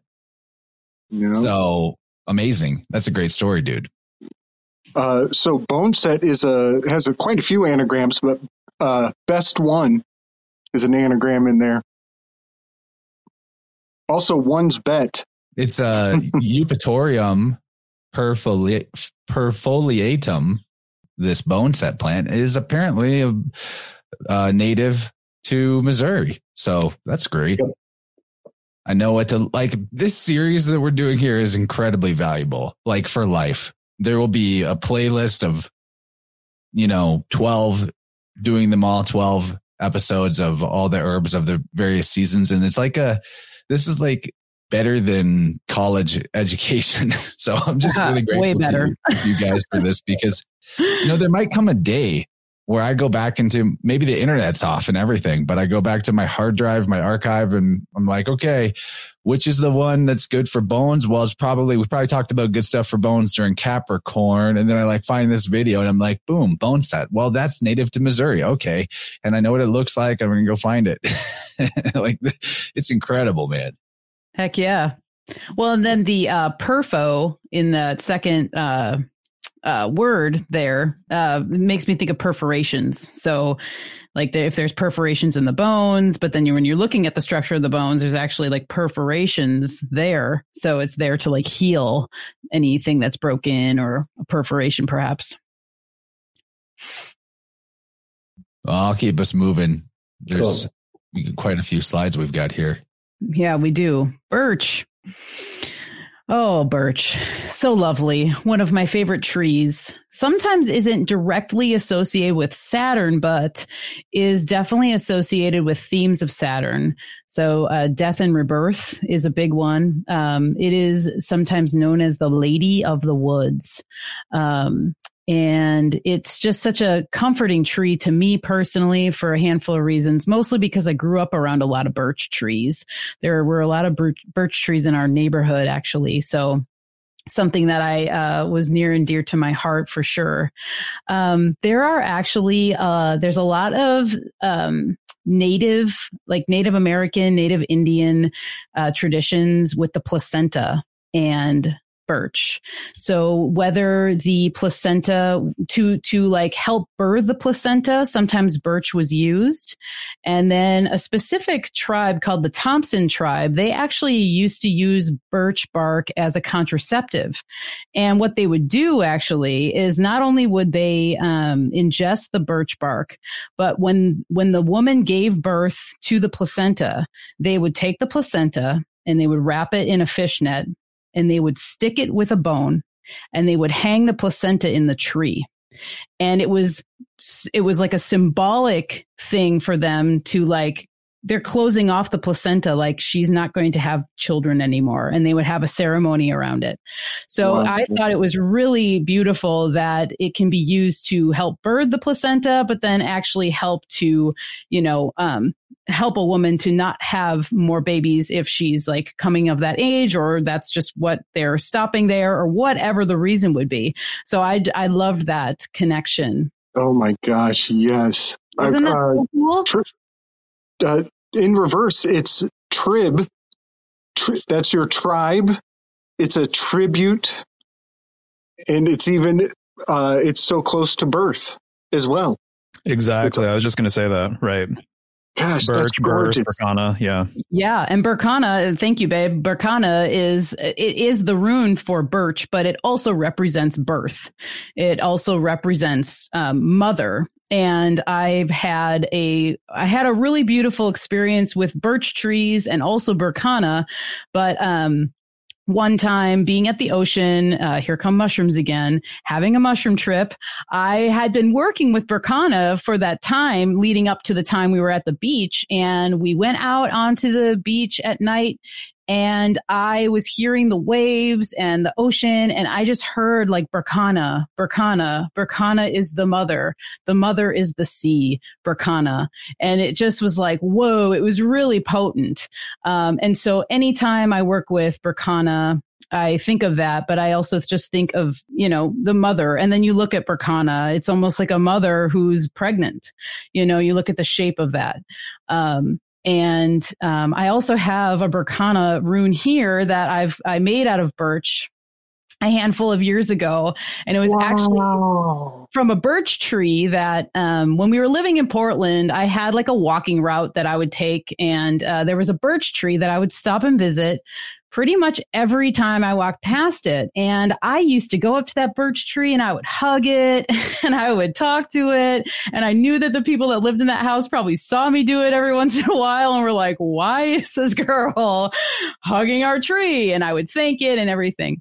And one morning I walked past it and they had cut it down. And I was just like, oh my goodness. Like I felt so bad. I was like, I didn't get to say a friend had died. Yeah. And I was like, I didn't get to say goodbye to her. Oh my goodness. And then this overwhelming sense of just like her knowing that I didn't need to say goodbye to her. It was like she knew that I had a connection to her. And so I used wood from her tree to make this Berkana rune because I just wanted to always remember her. And so this is the wood from that birch tree. And so it's just a really nice little thing. So, and Berkana has just always been one of my favorite runes, and it definitely is now forever kind of one of my totem runes because of that. That's a really lovely creation there you made too. What a cool story. I'm glad it had a happy ending. Me too. Yeah. And I have like a little chunk of her and I, have her around. So it's really cool. But, when Kyle had mentioned that he wanted to talk about birch. And so I was like, oh, sweet. we can weave this in with Saturn. So, it was really cool, but, also has pain relieving properties as well. So it can be used in a number of ways. Also a paper birch, you can actually use it as paper. It has multiple layers that can be peeled off. And, anyway, it's a beautiful tree. So how do you use this medicinally? Is it like the bark is a tea? Yeah, the bark is a tea. A lot of times they would do an oil infusion as well to be able to put it on topically. I wonder, I don't know if it's, maybe it's slightly bitter. Sometimes like the, trees that have more of like a pain relieving properties can sometimes be bitter, a little bit bitter or like very drying sort of. I'm not sure. But if anybody else has thoughts. I got a couple quick birch thoughts. You betcha I do. They look like forest bones. One of the things that I always appreciate about the birch is that all these little eyes, if you look at these trees, you could see all these little eyes that it has on it. It's almost like it's looking at you. The one in the most forefront here, in between the two like scabs, there's like an eye. In the background, the one on the right side, there's just a whole bunch of eyes going up the top there. So it looks like there's eyes all around, and as if it's like the big brother Saturn watching you over and over. You better behave. And I think that's where it generates a lot of its protection, guardian quality, because you just feel like you're being watched. If you make a tea with the bark, you're going to extract a compound called salicylates, or methyl salicylates, which is like a menthol flavored aspirin. Basically, salicylate is where we get acetylsalicylic acid, or which is aspirin. So pain relieving, blood thinning, regulating to the inflammation process, which is both pro and anti-inflammatory. The healing process, in other words. I work with birch in my Capricorn Astro Aromatics blend because it smells so awesome when you the essential oils of the plant smell so good. It's like very, very sweet. So that also includes like wintergreen and oak moss and some very nice earthy smells.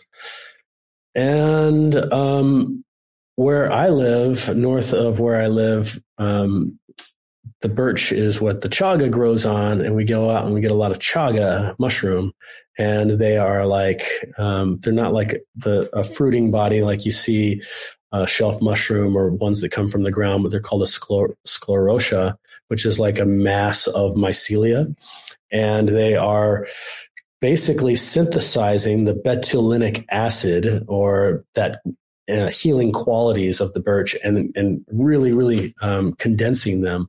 And so that's why chaga mushroom, you may have heard about how chaga is so great at helping with this and helping with that and helping with all these things. And what they appear like is they look like little cancerous tumors on the tree. In fact, that's what kind of they are. They're kind of some people think that they infect the tree, and I have a different way of thinking about it. Maybe that the tree and the mushroom actually need each other in a lot of ways, but instead of like, oh, the poor tree is going to die now, it has the chaga. But that's why another signature of the tree or of the chaga is for tumors and cancerous growths and things like that as well. And so, yeah, those are my thoughts on birch betula. You betula. Nice. I like that. And a lot of times those knobs sometimes are called witches' knobs, I learned, which is interesting too, to me, because I feel like the witch, she has this, to me, there's like an energy of the witch in the woods, and she's like watching over the woods, or she's like the lady of the woods, and it kind of just like all goes into the eye symbolism too. And Yeah.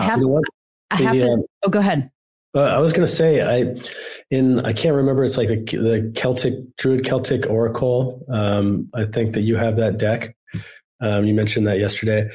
In the book of that deck, it talks about how the birch is the Celtic, the 13th moon, or the 13th, the end of the year, or the beginning of the new year. So it has a lot of this life and rebirth aspect to it. And this is interesting. You brought up the placenta. So there it is at the end of the year, this Capricorn area where it's both the end and the beginning, Genius, looking back, looking forward. I love it, dude. 13th card, death, right? Yeah. And I was just going to say real quick regarding the birch tree and Berkana and everything else. So if you'll notice that the rune, it looks like a bee, right? And so some people have said, and there's so many layers to the rune, so I'm not claiming to be an expert by any means, but B is for breasts, and it kind of looks like a pair of breasts, right? And I know that Angerboda, the mother of monstrosities, I'm doing a commission print for somebody, and they want a custom Angerboda illustration. She was with Loki, and she gave birth to a few prominent figures in that mythology, but she works with birch along with other trees as well. And she's very much a lady of the woods, witchy type of person. So just wanted to throw that out there. Yeah. And one of the things we talked about, Mario, was how, Berkana being the mother, but the mother, like the devouring mother, and then the life-giving mother. And I know that that's one of the things that you had brought up. Yeah, exactly. It's very much similar to the Saturnian idea of Saturn devouring his children. And I think that there's actually a lot of different ways to look at it. This person that I'm doing a commission print for, she was saying that Angerboda is also known as the devouring mother, and not in a negative way, but saying that if it comes down to saving one of her children, or saving her family, she's going to sacrifice or devour one of her children in order to save the whole pack, basically. Nice. So I like that. Yeah, so that's a great point for sure. I thought that was interesting. And before we move on from the birch tree, I just have to shout out this book here. I'm shouting out books tonight, people. So Yeah. if you're wanting book wisdom, this is Under the Witching Tree. This is by Corinne Boyer. She is a fabulous, fabulous researcher, occultist, herbalist, woman of the woods herself. And so she really just has some wonderful folklore that she goes into with a handful of trees. And I love her. So I wanted to shout that book out. If anyone is into that and wanting to get kind of more into the magical folklore stuff surrounding trees, I would look into Corinne Boyer. Nice. Thanks for that. Yeah, she's great. So birch is a good survival tree.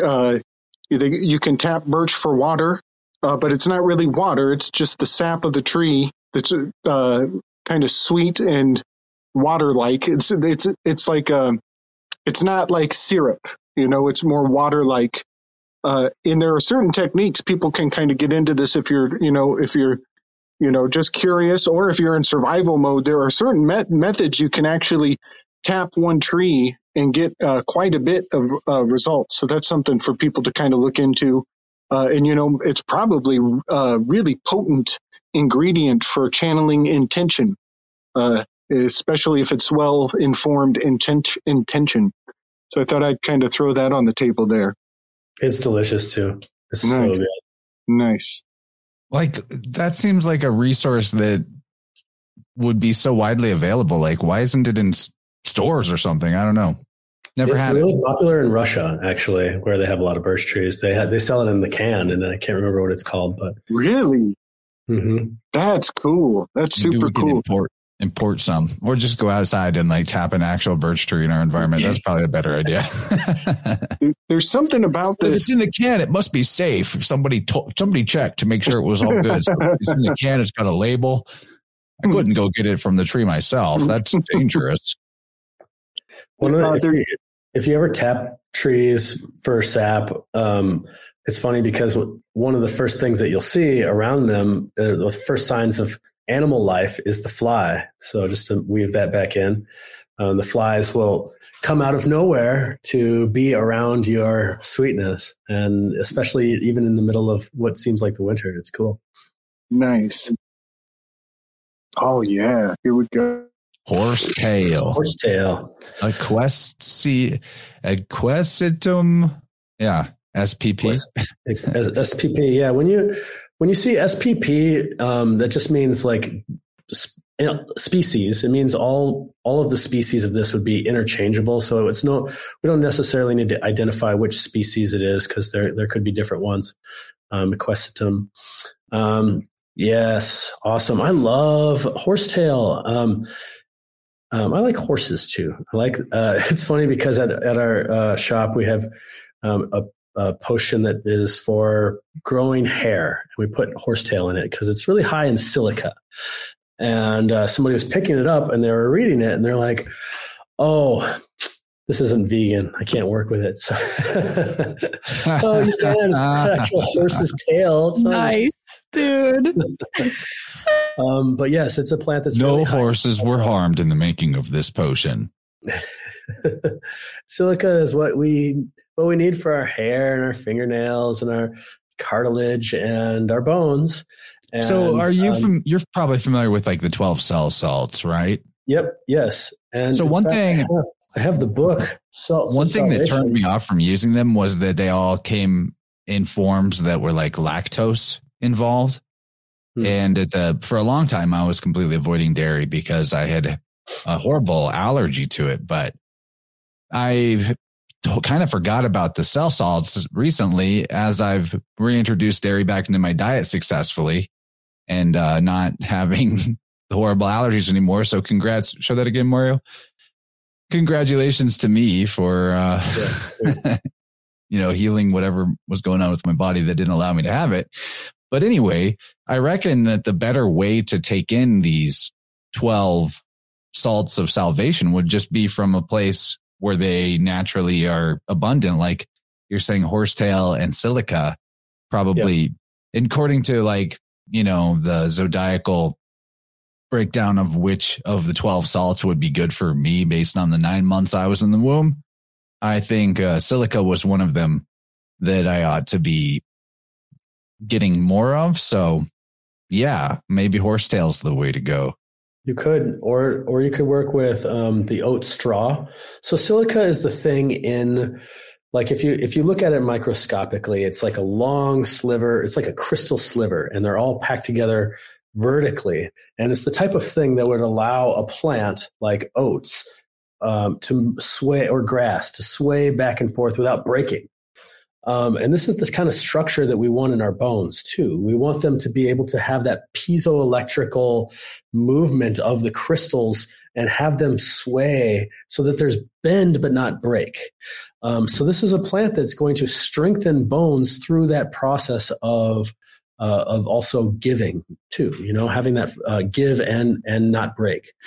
And then so you could, if you wanted to, there's ways that I like to recommend working with horsetail is making an infusion of it, and then you could pour it over your head for like strengthening your hair. You could just make a bath of the tea and put your nails in it to strengthen your nails. It works very quickly.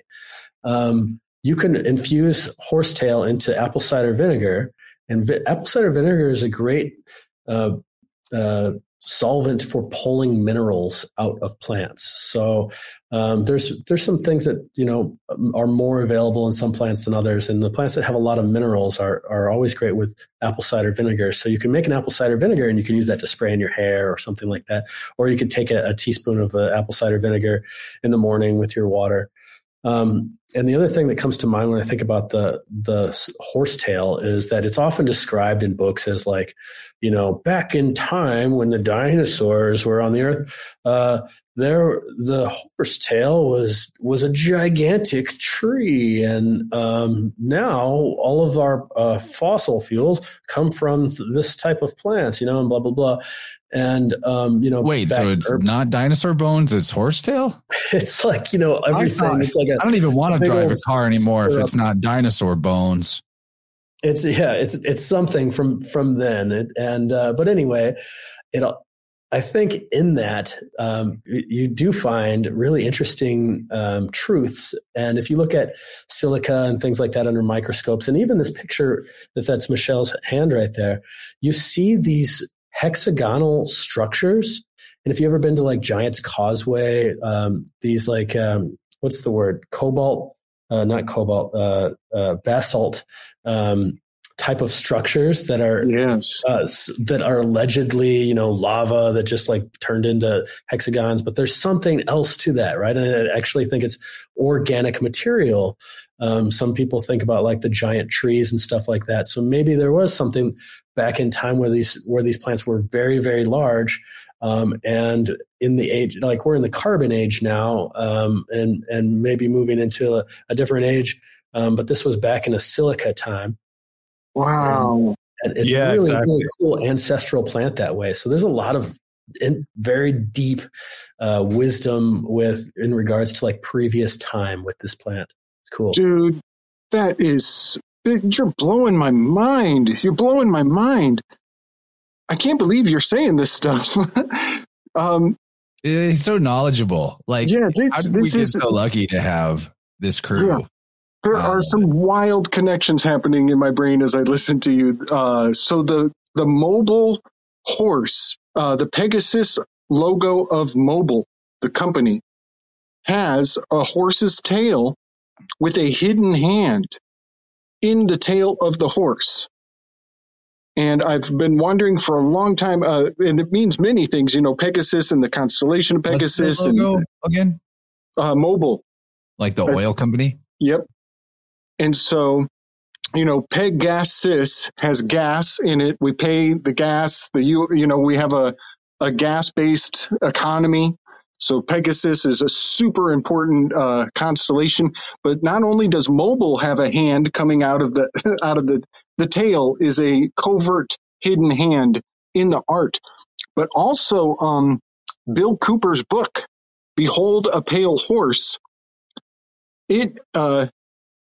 Yes, even Bill Cooper's book, the cover of it has the shape that the horse's tail makes on his cover is a Hebrew yod hidden in the art.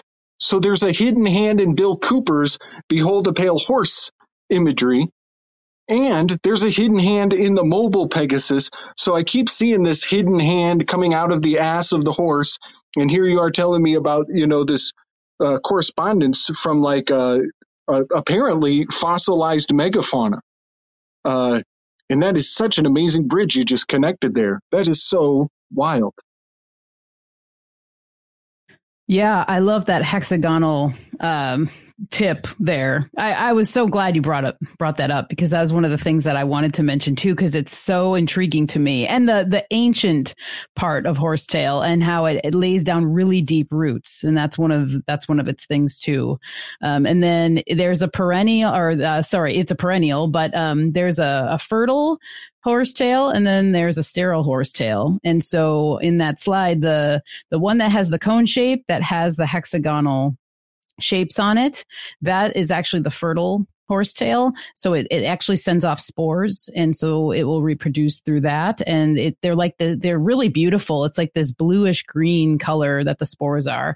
And then in this photo, you can see right next to it, the smaller one, there is a sterile horsetail coming up right next to it. And typically what happens when they grow is that the fertile ones will come up first, and then the sterile ones will be not too far behind. So the way you can tell the difference too, and I know in Kyle's slide he shows this, but when the sterile horsetail comes up to its full potential on the right there, it has it looks like hair. It looks like a horse's tail. And so this is it just screams Capricorn to me, because there's all these joints and there's knobs and things like that. And it actually can be poisonous to livestock, and ironically enough, very poisoning to horses if they eat it. So I think is very interesting when you look at it from that perspective. So if it's around farmland or something, farmers might mitigate it from that area, because it can be toxic to sheep specifically, I know. And I read that horses too can have pretty bad reactions to it. And I can also attest to its hair growing, strengthening abilities, because I'll infuse fresh horsetail and nettle in the spring. And those together make a really lovely infused vinegar for a rinse or to take it orally, what have you. But yeah, one of my favorite plants of all time, I would say. Asparagus. It does, yeah, it totally does. And you can eat the end of horsetail, if you pull it up from the ground. Asparagus, would that be also a pretty high silica magnesium probably food for vegetables anyway? Oh, I don't know. I'm not sure. But is that your hidden hand? In the picture? It is my hand, yeah. It is. Yeah, and I wanted to just emphasize there's kind of a hollowness to the horsetail as well. And then it's not quite like a gel that's in that top cone, but it's just very moist and it's almost kind of crystally in its own way. It's hard to describe, but that was what I'm trying to demonstrate there in that one.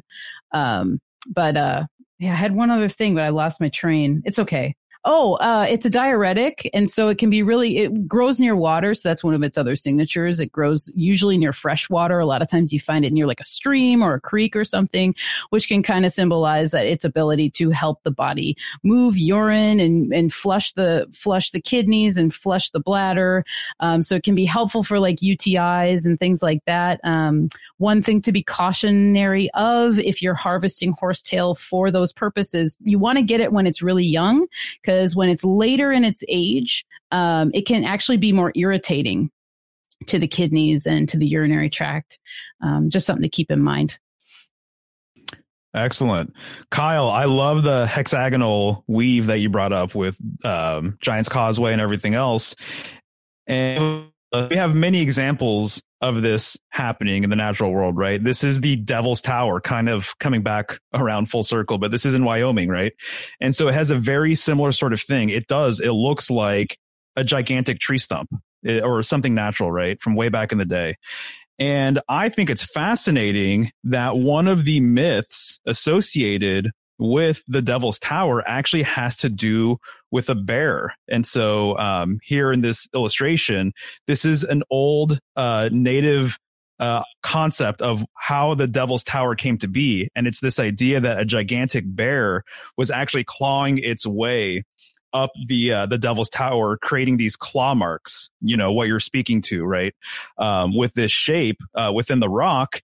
And to me personally, when I first heard of this story, I immediately thought of the world axis, the tower, the world tower, the world pole, and Ursa Major.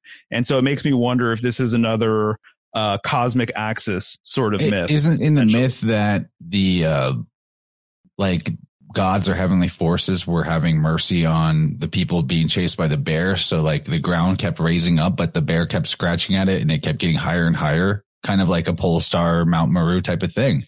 I believe so. Yeah. It's been a while since I read it, but that does sound familiar for sure. Did you put this around in the groups recently, or did I just come across this synchronistically recently and just read about the same myth somewhere? Synchronicity, dude. Yeah, no, I have not posted this anywhere. Isn't that interesting though? Yeah. Wow. I feel like I came across this as if it was like a myth not about Devil's Tower, but about the pole star, a similar myth that I read somewhere. And it's gonna be tough for me to track it down, but it might have been in, now that I'm thinking about it, might have been in Marty Leeds' new book, Scripture and the Stars, because I read that last week in its entirety. So that's most likely it's from that. Awesome. Yeah. Fascinating. I don't know if everybody caught the stream from Sunday night with Marty, but guys, go catch that if you didn't. It was great. Yeah, it was great. So I've found there's quite a few anagrams, always many anagrams. But I've got out of horsetail, I get rose lathe, and lathe means garden. It can also mean gray. So it could be a gray rose, but it also relates to loathing or to not enjoy. But I really love the idea that little factoid that it's not good for horses, that it's like something the horse should avoid or be loathing of. And it's almost like I wonder if ever anybody has ever used it to sabotage another person's horses. Interesting. To feed it to someone's horse and anticipate that their horse might break down on the road so they can swoop in and jack them. Just a thought. Yeah, and I saw that Cody asked in the chat if you can use both the fertile and the sterile horsetail, and yes, you can. You can use them both.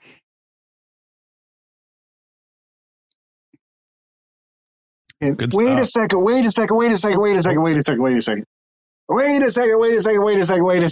Stop the presses. Gasoline industry put the horses out of commission. So we went from horse-driven industry or whatever, horse dependency on a horse economy to a metallic industrial age. That is quite profound. So the tail of the horse is that we put them down and we turn to gasoline instead. That is really something. That's just a fun weave. All right, I'm done. Interesting. Yeah. Horsepower.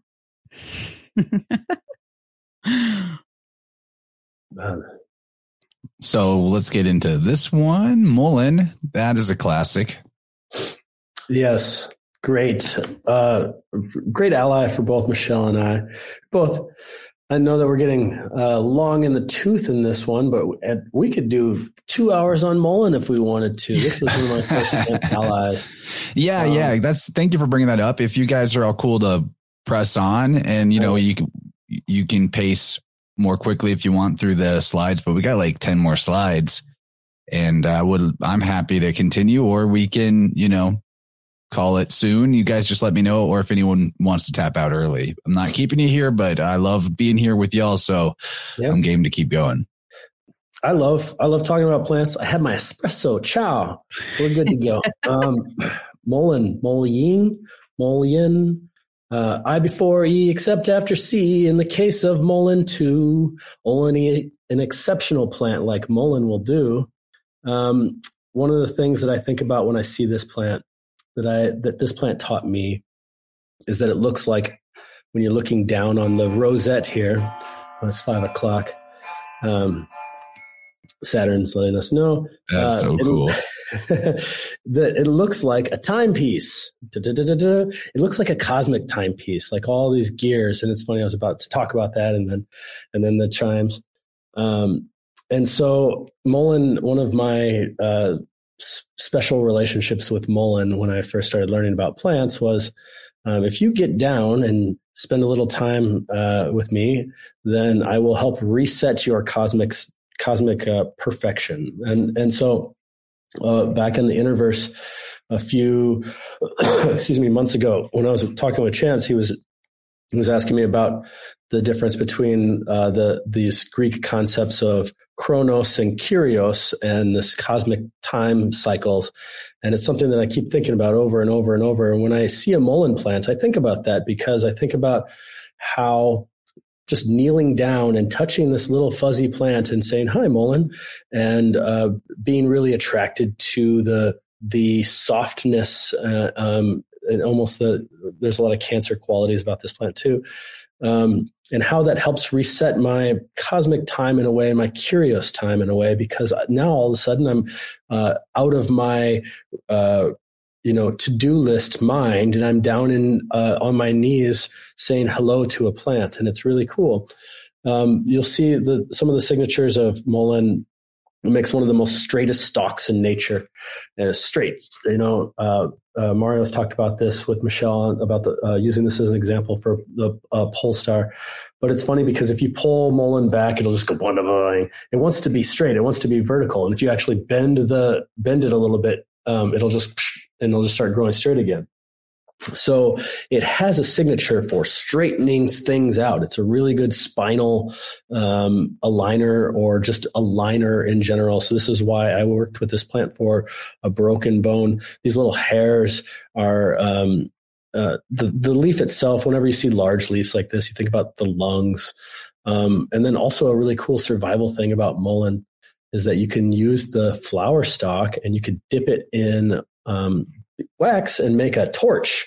And I have a funny story where we were at my friend's, we were up north in a cabin. We were at my friend's, they're having a first birthday party for their little baby, and they didn't bring a candle, but they brought a cake and they really wanted a candle. And I was like, I'll go take care of it. So I went out and I found a mullein stalk, and I found a bunch of pine resin, and I wrapped, put a whole bunch of pine resin on it.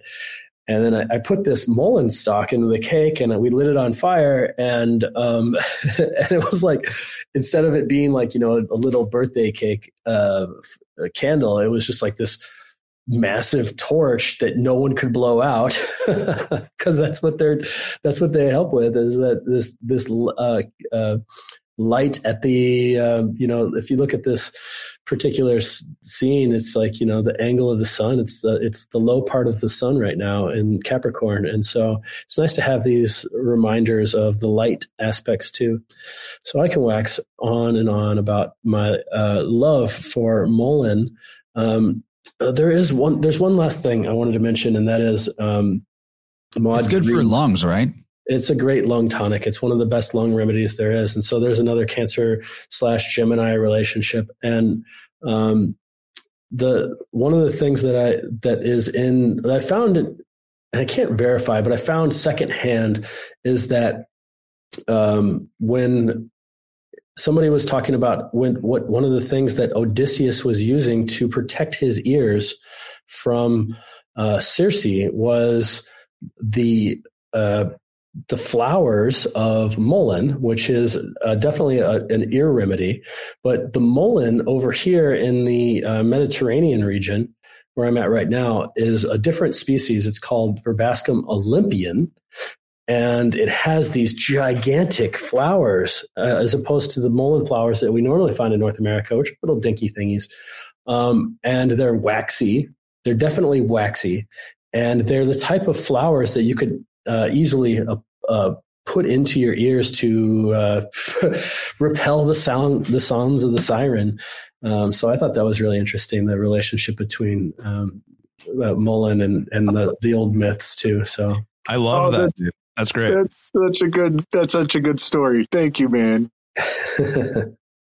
Yeah, that's beautiful. I love the mullein torch. And, too, they look like torches when they're in full bloom, and it's summertime and you come upon them in those bright yellow flowers. It's almost like a torch, already in and of itself. It's really cool.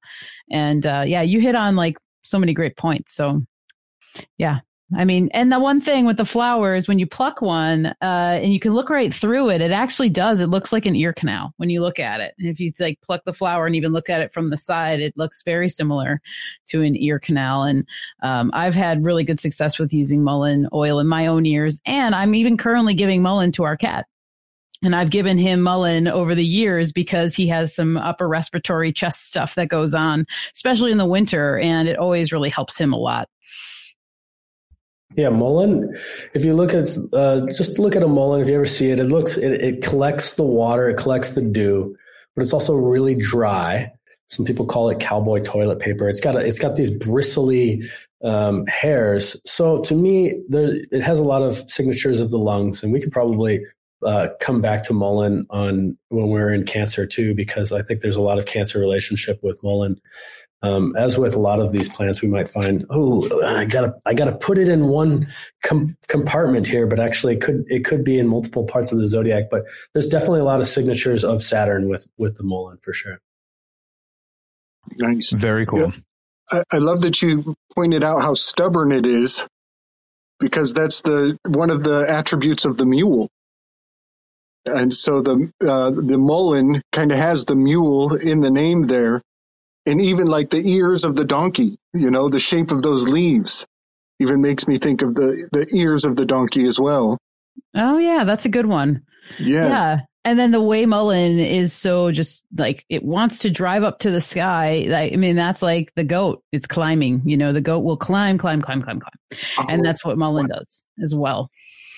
Very nice.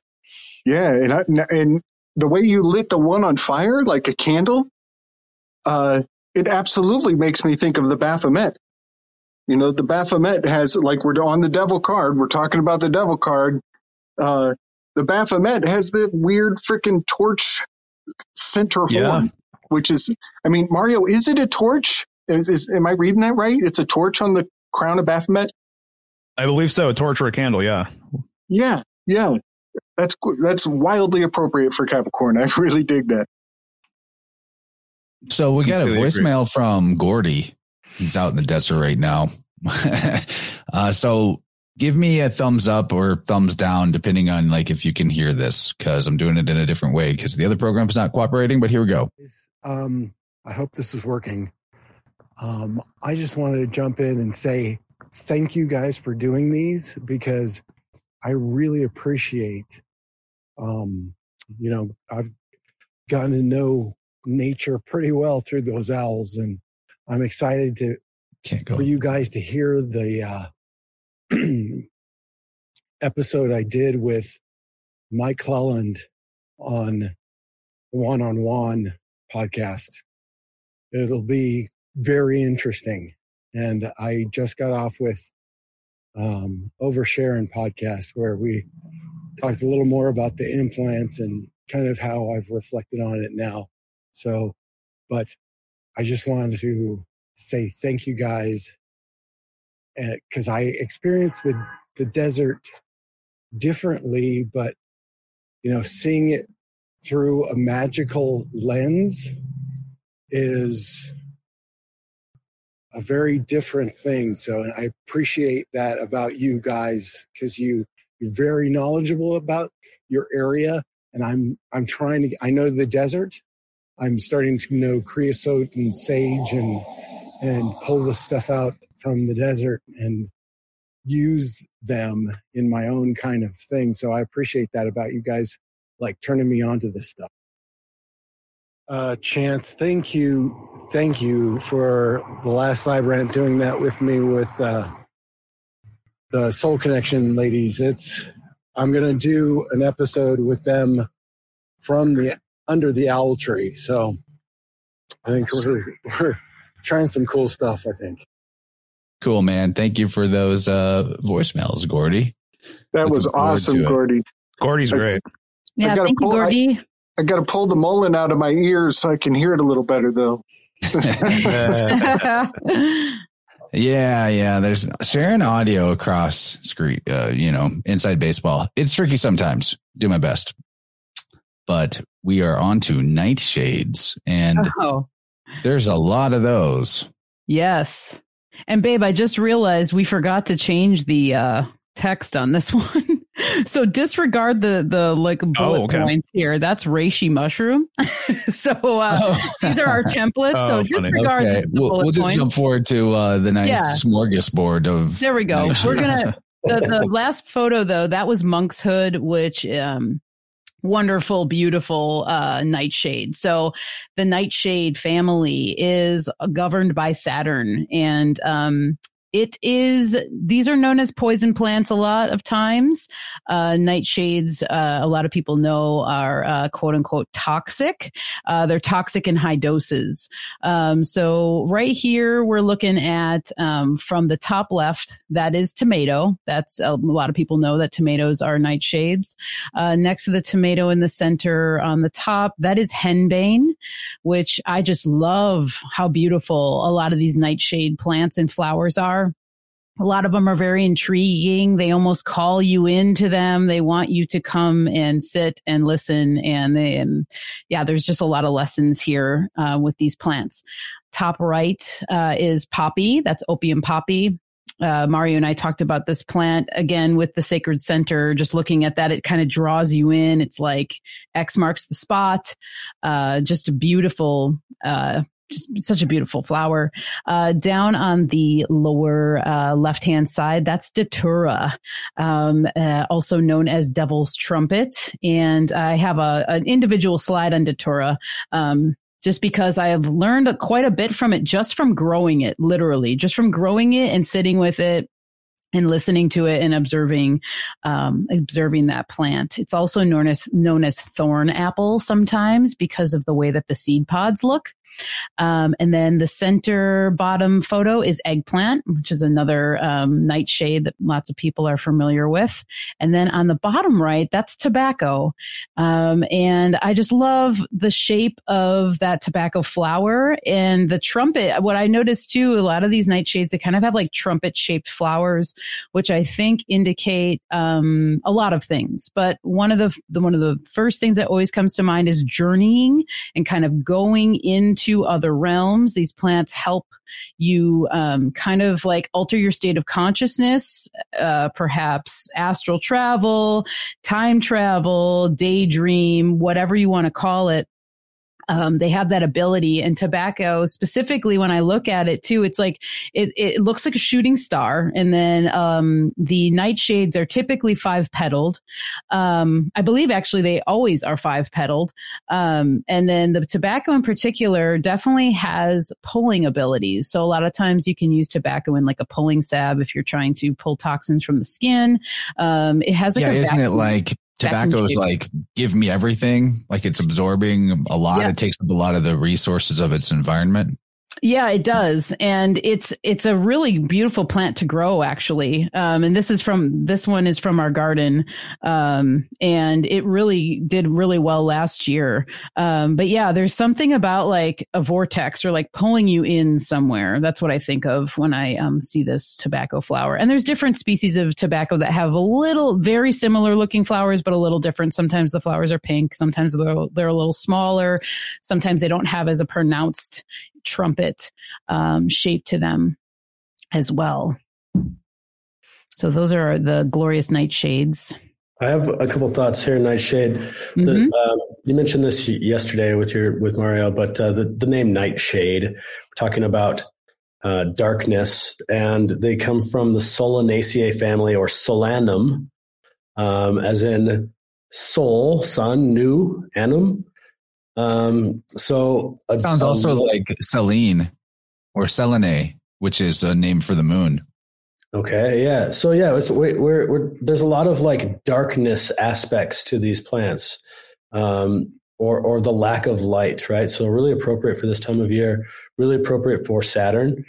And we see these one of the color signatures of poison is that dark purplish, blackish, Saturnian color patterns that we see on the cards that we started with, that we see in henbane, that we see in belladonna, that we see in eggplant, that we see in a lot of these potatoes and nightshades that are around as well.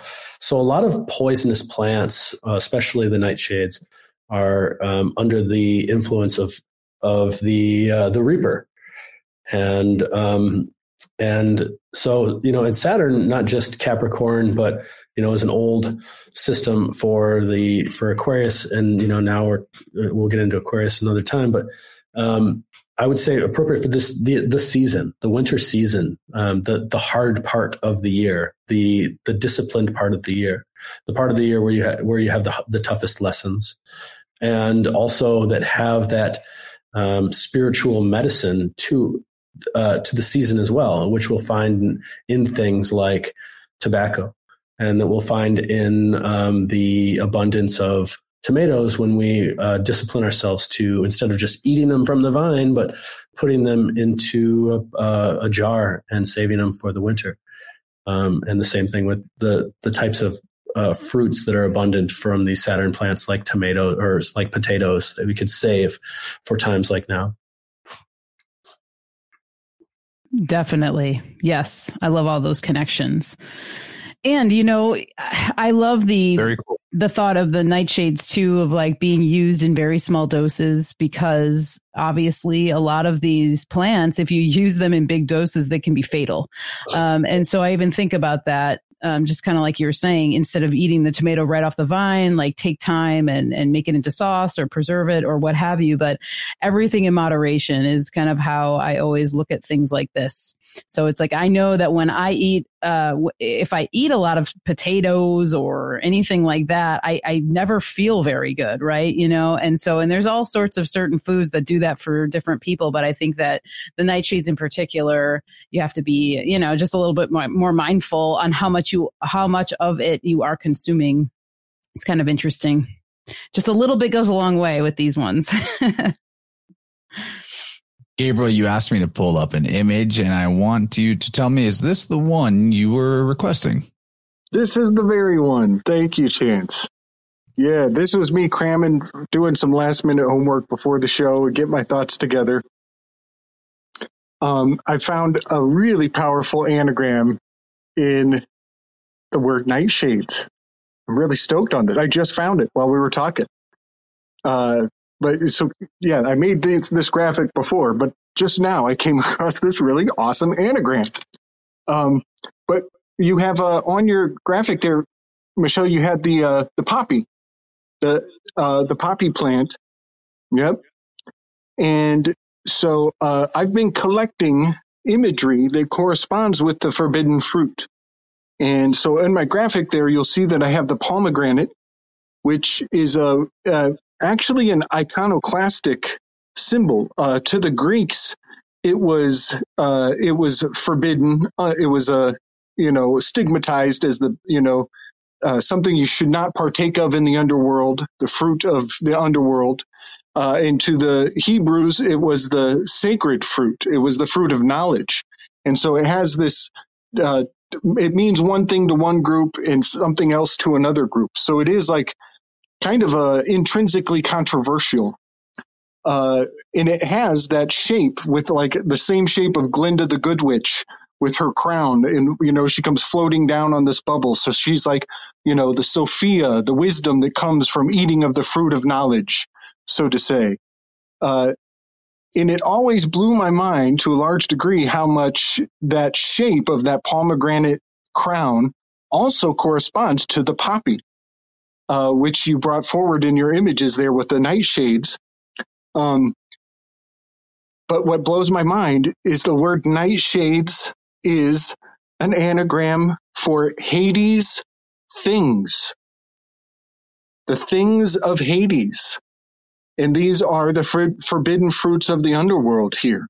As we are rolling through this Capricorn, the cornucopia, the abundance of offerings, there are certain ones that are Hades things that you should not get too greedy about, you know?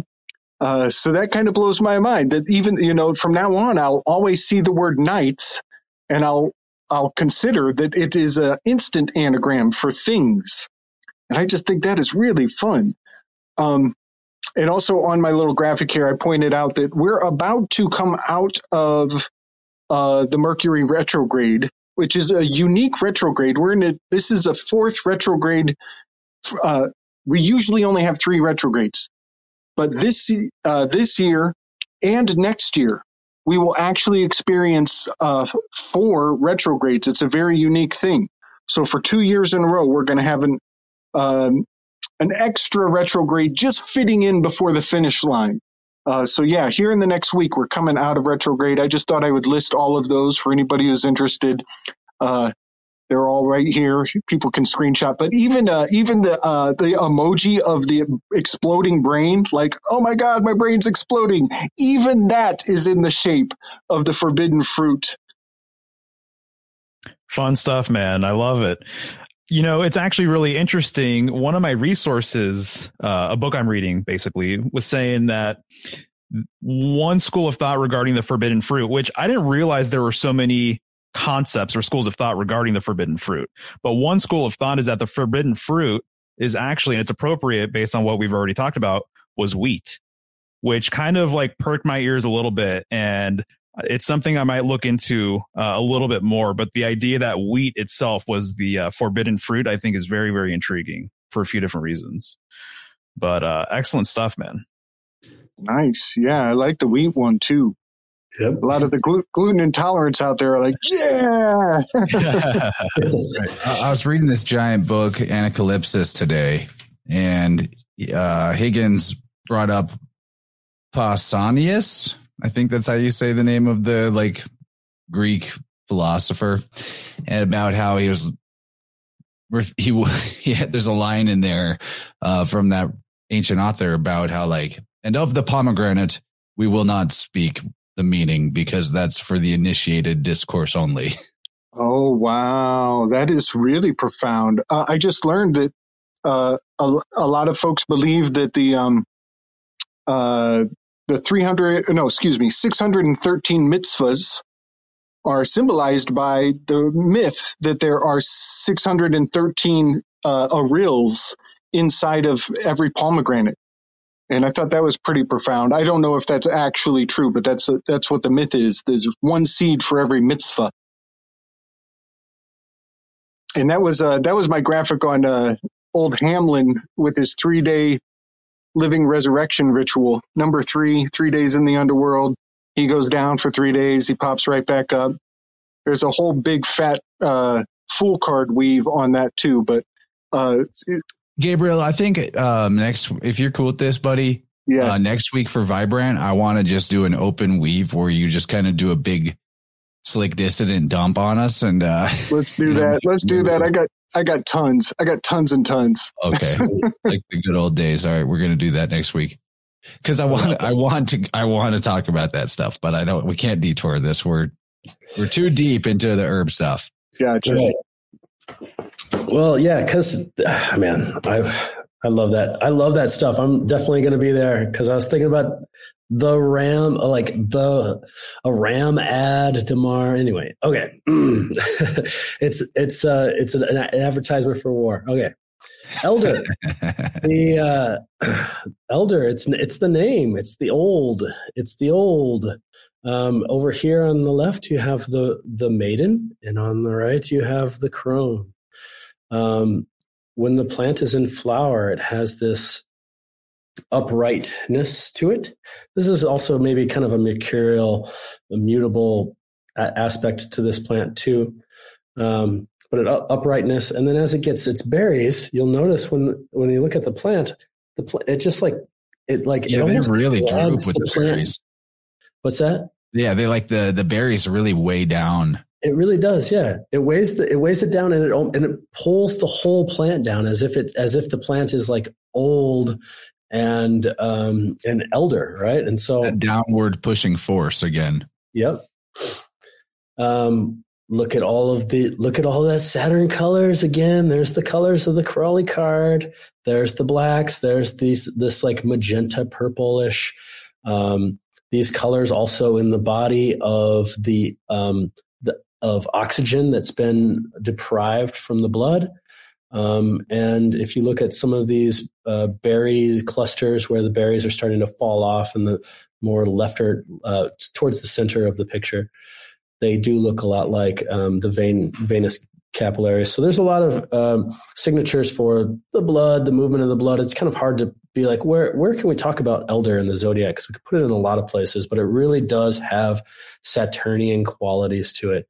One of the things that you might notice if you ever work with elder is that you can easily break a branch off, and you can even, a lot of them are hollow. Michelle mentioned this yesterday on her show, that you can see through a lot of these branches. They've been, people will whittle them into flutes, pan flutes. They make great wands, actually. And just think about how cool that sounds, an elder wand. Yeah, an elder wand. That's I have some friends that used to have an elderberry farm, and, you have to basically cut down the plant every year. Yep. And let it start over from the ground up. And the roots all stay alive down below. So you just wind up with all this brush of this elder wood, and they were making wands out of it. And I wanted one, but I've got elders in my backyard. So maybe I'll do something fun with the all that brush that I'll have whenever I cut them down before, they start coming back to life for the spring. Yeah, I need to do that now. Actually, it'd be a good time. It's very biblical in that if you trim it back, it will be very abundant, and it will provide a lot more that way. It's really interesting how it's a good lesson in restricting ourselves too. And there's a lot of Saturn aspects with that. Elder, great medicine. One of the best medicines there is for the immune system, for regulating the immune system, for regulating the bronchioles. There's a lot of bronchial signatures here. I love the esoteric side of elder. I love that it is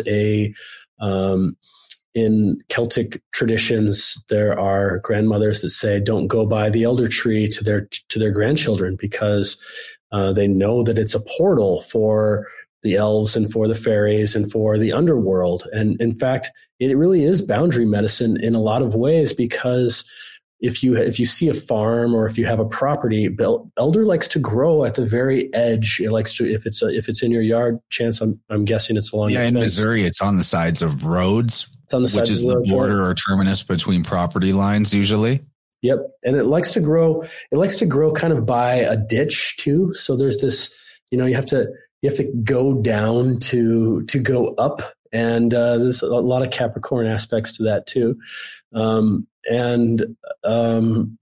yeah, just it's, oh gosh, somebody stop me, because I'll talk about elder all night. I just want to throw something out there that is like a perspective reframe for people that, struggle with terminology like immunity, in case some of us don't really have the same biological cosmology. Biocosmology. Yeah. Nice and that's word. fine, but just think about what that word immunity, just break it apart. I'm unity, right? That's what it's really about.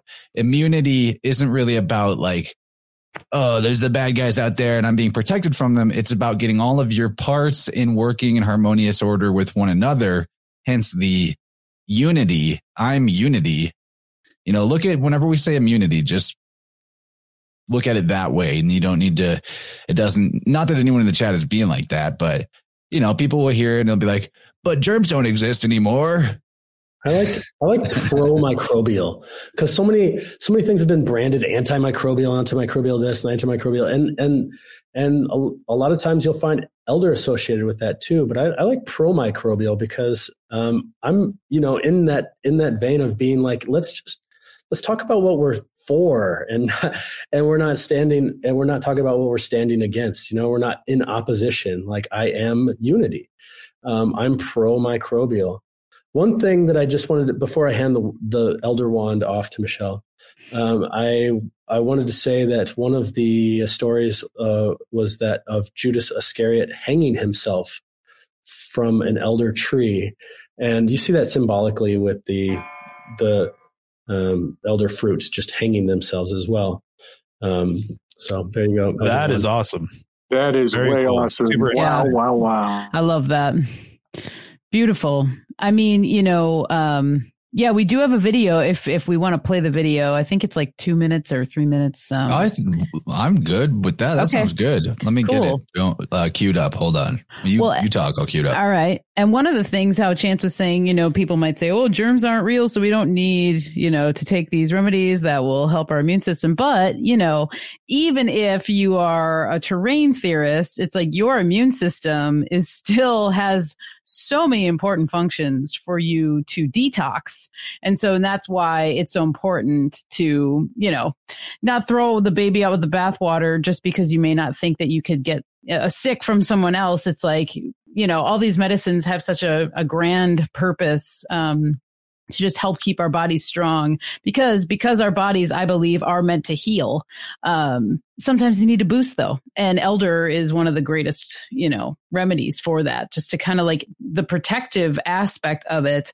Not only is an energetic thing, but it actually has physical, it can physically protect the cells of the body and things like that. So yeah, the only kind of booster I would want would be an elderberry shot. Yes, definitely. Which I take those often. Yes. But I can leave. I've almost got this thing. Guys, keep the train rolling. I've almost got this video queued up. So elder is also Saturnian in that you think, sometimes you might hear like elderberries are poisonous. Don't eat elderberries. And then you go to the store and it's like elderberry syrup. Drink a lot of elderberry syrup. You're like, wait a second, isn't that what's the deal? And so that's a lot of aspect of the Saturn medicine too, is that you need to prepare it. You need to change something about it too. So if you eat elderberries right off the vine, actually, I wouldn't say they're poisonous. I would say their medicine of elder is that it could make you throw up. It's purgative. And so we could just have a little semantic perspective change in that elder, one of its beneficial qualities is that it will help you throw up or eliminate bad food or bad spirits from your body, right? And even the bark of elder, even the leaf of elder has that purgative quality. However, if you boil them or drink them as a tea, then it changes that and eliminates that. So if you're making elderberry syrup, a lot of times you would cook the berries first, or you would dry them and then cook them. There's even a cool myth: Native American would take the bark if you scrape the bark upwards. Or if you harvest the bark by taking the bark and scraping it downwards. If you scrape it upwards, it'll have more of a vomiting purgative effect. And if you scrape the bark and drink it as a tea by harvesting it downwards, it's going to have more of a laxative effect. And I thought that that's brilliant. That's beautiful. I love that. Yeah. Very interesting. Dude, awesome. And I love you mentioned the trench or ditch thing. I'm just curious if they ever planted an elder tree, if they created artificial trenches or ditches, because one of the photos we saw, it might even be in this video, but there's an elder tree within this kind of like little mounded container sort of circular thing. And it just makes me wonder if people picked up on that. And so if they're going to harvest or, plant a few trees or whatever, if they would kind of create that environment for them. I'm not sure if you ever saw that yesterday. And I was like, that's so cool, because there's the realm, the passageway to the underworld again that you see. And it makes me wonder, does elder over time, does it create that environment? Does it make those like rings of Saturn to kind of protect? Oh, that's a really great picture. thought. I hope that we see that in this video. Yeah. Excellent thought, man. I've got it queued up. We're ready to go. Awesome. So enjoy this awesome collaboration from Michelle and Mario. For centuries, the elder tree has been known for its folklore, medicinal uses, and connection to the underworld. Its beautiful and kind presence is contrasted with many dark associations. Its ties to the devil, Saturn, and bountiful healing made it one of the most feared and revered trees in various folk traditions. This crone tree can offer wisdom to those who respect her and wickedness to those who don't. It's believed the spirit of an old witch inhabits the roots of the elder and permeates all parts of the tree. Known as the Elder Mother, it's advised to ask this wise woman for permission before any part of the tree is harvested. If this is ignored, it's believed ill will and misfortune will come to the harvester. The elder is known as a gateway to the underworld, magical realms, and is a tree of the fae. It's said if one sleeps under an elder, they'll experience prophetic dreams. Sometimes known as witch's wood, branches of elder were used as broomsticks in Ireland. Hollowed stems of elder have been used as billows to stoke fires, communicate with the spirit world, and were fashioned into whistles, flutes, and panpipes. From under the witching tree, Corinne Boyer writes, Elderwood was historically used for protection, exorcising illness, and for spirit conjuration. The protective nature of this tree speaks to its ruling planet of Saturn, which governs limitations and boundaries. Elder was often grown around or fashioned into fencing to enclose land and protect the home against witchcraft, lightning, and flies. It's sometimes planted in cemeteries and used to adorn grave sites to guard the dead. It was also said that elder twigs tied into a series of knots and carried in one's pocket can be used as a protective charm against rheumatism. Saturn's influence is also showcased in the physical growth of the tree. Observers notice that when older branches or bunches of berries slump towards the ground, it resembles the arc in the glyph of Saturn or the blade of a scythe, one of the symbols of Saturn. This visual association can be explained by a theory known as the doctrine of signatures. The idea of macrocosm and microcosm, galaxy to flower, mirroring one another, is the true essence of the doctrine of signatures.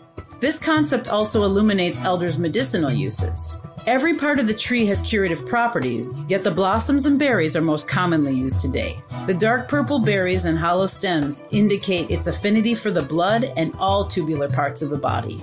Traditionally, elderberries have been used to stimulate the flow of stagnant bodily fluids, reduce inflammation, and rejuvenate one's vital life force. The berries are believed to provide a protective barrier around the body's cells, nourish the immune system, and aid the detoxification process. During times of trauma and loss, elder has been used to lift grief, protect one's spirit, and assist in setting healthy boundaries, all of which correspond to the watchfulness of Saturn. Yeah, that's an amazing, first of all, amazing video. Awesome. You guys are Great so good. music. That was so fun. Yeah, it made it all very festive. But then it made me think of how that downward pushing force buries and burying something and barriers for the, the terminal aspect. It may be that elderberry is literally the OG berry. It's the most berry of all berries. It could be. It could be, yeah, because they would use it to make wine and mead and, all sorts of stuff. The your syrup. mother was a hamster and your father smelt of elderberries. Oh my gosh. This is so packed, guys. Oh my gosh. I'm tripping. Okay, Judas. There's so much here. Judas hanging himself from an again. Yes, Judas hanging himself from an elderberry tree. He did it over a graveyard where they bury people. There it is. Nice, right? Also, and he crossed the boundary. The barrier not to be crossed. He was a betrayer. Totally, almost like Barry too. So, in Ophiuchus has the asterism of a coffin. Looks just like a coffin inside the Ophiuchus constellation. Which this syrup is really good for if you're coughing. If you're coughing, it's coffin syrup. Holy shit, y'all! Holy shit! Oh my gosh! Excuse my language. Holy cow! Oh, I have so much in mind. Okay, so Yeah, nice. Yeah, Kyle's elderberry syrup is the best I've ever had. Nailing my coffin. Heck yeah, man. The clever names he gives the I know you're the products. best at naming your products. And guess what? The anagram I pulled out of elder, riddle. REDEL, riddle. So we're riddling out all of the metaphors and all of the revelation of this berry. This is so wild. So on the Thoth Fool card, let's see if I can get it. Look at that. Looking like some elderberries. And now look at what's hanging around his neck.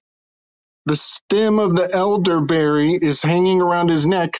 This is the Fool card, like Judas when he jumps off the cliff to hang himself. He's hanging from the elderberry stem right there.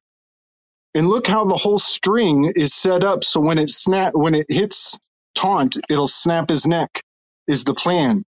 So this is I've always put I like my Fool card in as representing Ophiuchus oftentimes. This one in particular, I think the old Rider-Waite is more Orion oriented. I think this one is an Ophiuchus Fool card. But that is so amazing. What you have 3 fools, or no, it's 3 magicians, right? I mixed that up. Yep. Delete that statement. Just continue, Gabriel. Yeah. And the stem is the journey. That's like that's the hollow part. That's the journey part. Right. Wow. That's awesome. Wow. What fun. What fun. And then so when I saw the riddle of Elder and then you connected it to Judas, I just had a little fun with this is like a wild side weave, but Judas is an anagram for like sadhu. And this is interesting because of Diogenes his name means dog. It relates to Cerberus. Diogenes was a philosopher who was like masturbating in public. He was like the all-time rebel, scapegoat philosopher. And there's a theory that he was a sadhu, that he was a mystic of the East, Sadhu Baba, maybe more Indian than most people appreciate. So yeah, maybe we found the debauchery. Right. And the riddles, those sadhus, they hide a lot of knowledge in riddles. This is fun. That was so much fun. Wasn't the antagonist of the Elder Wand in Harry Potter named Tom Riddle? Yes. Isn't that his name? Voldemort? Riddle? Yeah, and he used the Elder Wand. Yeah. Oh, right. He used the Elder Wand. Yeah. Okay, now, just to throw it out there, speculation on speculation here. But what if it's not really Hollywood? What if it's the hollow wood? And what if it's a curveball? I like that. And the real magic is here in the Elder. Bro, that is very fascinating. I really like that. And, perhaps we can get into it another time, but, the people of Israel, I believe, are people of the pole. And so the pole also contains a hole. You know what I mean? Anyways, there's a lot to get into with that, but that's very intriguing, man. Poles and holes all the way down, y'all. Yeah, and this is like off the top of my head, but I could find the reference if I needed to. But that I believe it's the Phoenicians that actually called Saturn, when it was a name for the sun, an alternate name for it was Israel. And the Israelites was the whole sky, like all the constellations. Nice. I just have to say, it's well known that there is apparently a hexagon on top of Saturn, which is basically, the 6-pointed star, right? So the cube and everything else. So there's all of that as well. I got a question. Is elderberry even in Europe? Or yeah. It's native to Europe. Very abundant here. Yep. Is it more northern? I'm in Italy right now, and there's elderberries everywhere. Okay. So it's a very temperate plant. Like it'll grow in a lot of areas. Okay, yeah, it can handle a really harsh winter and come back with a vengeance when it's time. Nice, man. Power weave, y'all. Power weave right there. I knew the Elder always brings it, man. Always. Deep wisdom. That's what's going on. We got to riddle out the whole Elder Wand aspect of Hollywood or Hollywood, because I think the way that all that just lined up, it feels like there's a there. Yep. We'll power through. We got Datura, and I think one more after that. So this has been quite a profitable collaboration, everybody. Thank you. And we kind of talked about the nightshades, but this is a more specific slide on Datura. Yeah, we can go through it kind of quickly just because we talked about the nightshade. So we know that they are, they can alter our consciousness. The witches of old used them in flying ointments and all these things. But Datura specifically, I did see that Gordy mentioned this in the chat, but it is one of the flowers that blooms at night. And from growing this and having the experience, I just wanted to share this quick story about it. So when we got our Datura, I had it out in front, like on our back porch or whatever. And there's a certain moth. It's called the Sphinx moth that is attracted to Datura. Now I've never seen this moth before, but when I was growing Datura, it was around, and it was one night, it was on our screen door. And I'm like, oh my God, it's the Sphinx moth, and it's coming right at the time when the Datura is going to start to open. And then our neighbor saw the same moth down in our garden, and we had never seen them before until the Datura came. And so anyway, there's all this folklore surrounding the Datura and this moth, and that it actually will pollinate. Hummingbirds love Datura as well. It really supports the idea that the life forms emerge into the environment when the conditions are right for them. Totally. And Mario and I were talking about that the other night because I brought up this whole weave and I reminded him of this story. And we were talking about that. I'm just like, what? I mean, this moth just kind of came out of nowhere, sort of. And yeah, so I have a special connection with this plant for those reasons. Just that alone is really special. And it has, there you go. And see, yep, it comes in with its long tongue. That proboscis is huge. It is. It's actually, when I remember talking to our neighbor when she saw it for the first time, she was kind of freaked out because she was just like, this thing had a huge tongue and it just was like waving around and everything else. And so it's very cool. It's super cool. It was really cool to just be in its presence. It was pretty magical. In low doses, it's great for asthma and respiratory disorders. It's great for spasms, people with Parkinson's disease. Again, very, very low doses. Also, psychopomp energy here because it is a plant that's known to help people travel back and forth between worlds. Communication is a big thing. This plant, I think there might be a slide next after this one. Yep.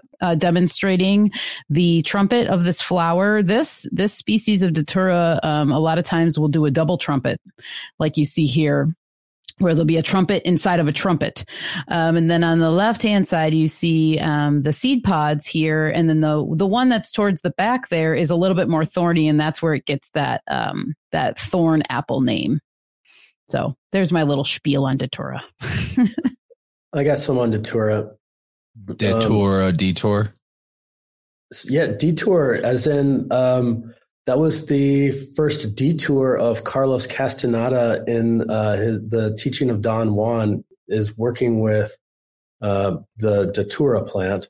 So if you remember that book, I have an appreciation for this plant. I've never actually harvested it. I will. There's some that grow in the neighborhood, and I'll go buy it when I'm like going to work in the morning, and it's still in bloom, and it has that night charm to it.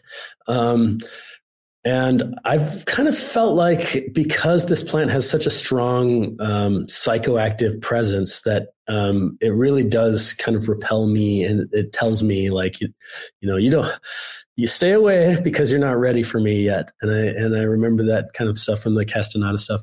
There's another name for this plant too, and it's Jimson weed. It looks like Jim's on weed, Jimson weed. And that comes from the possibility that this plant was implicated in Jamestown, the mysterious Jamestown. Where did everybody go? Did they all go crazy?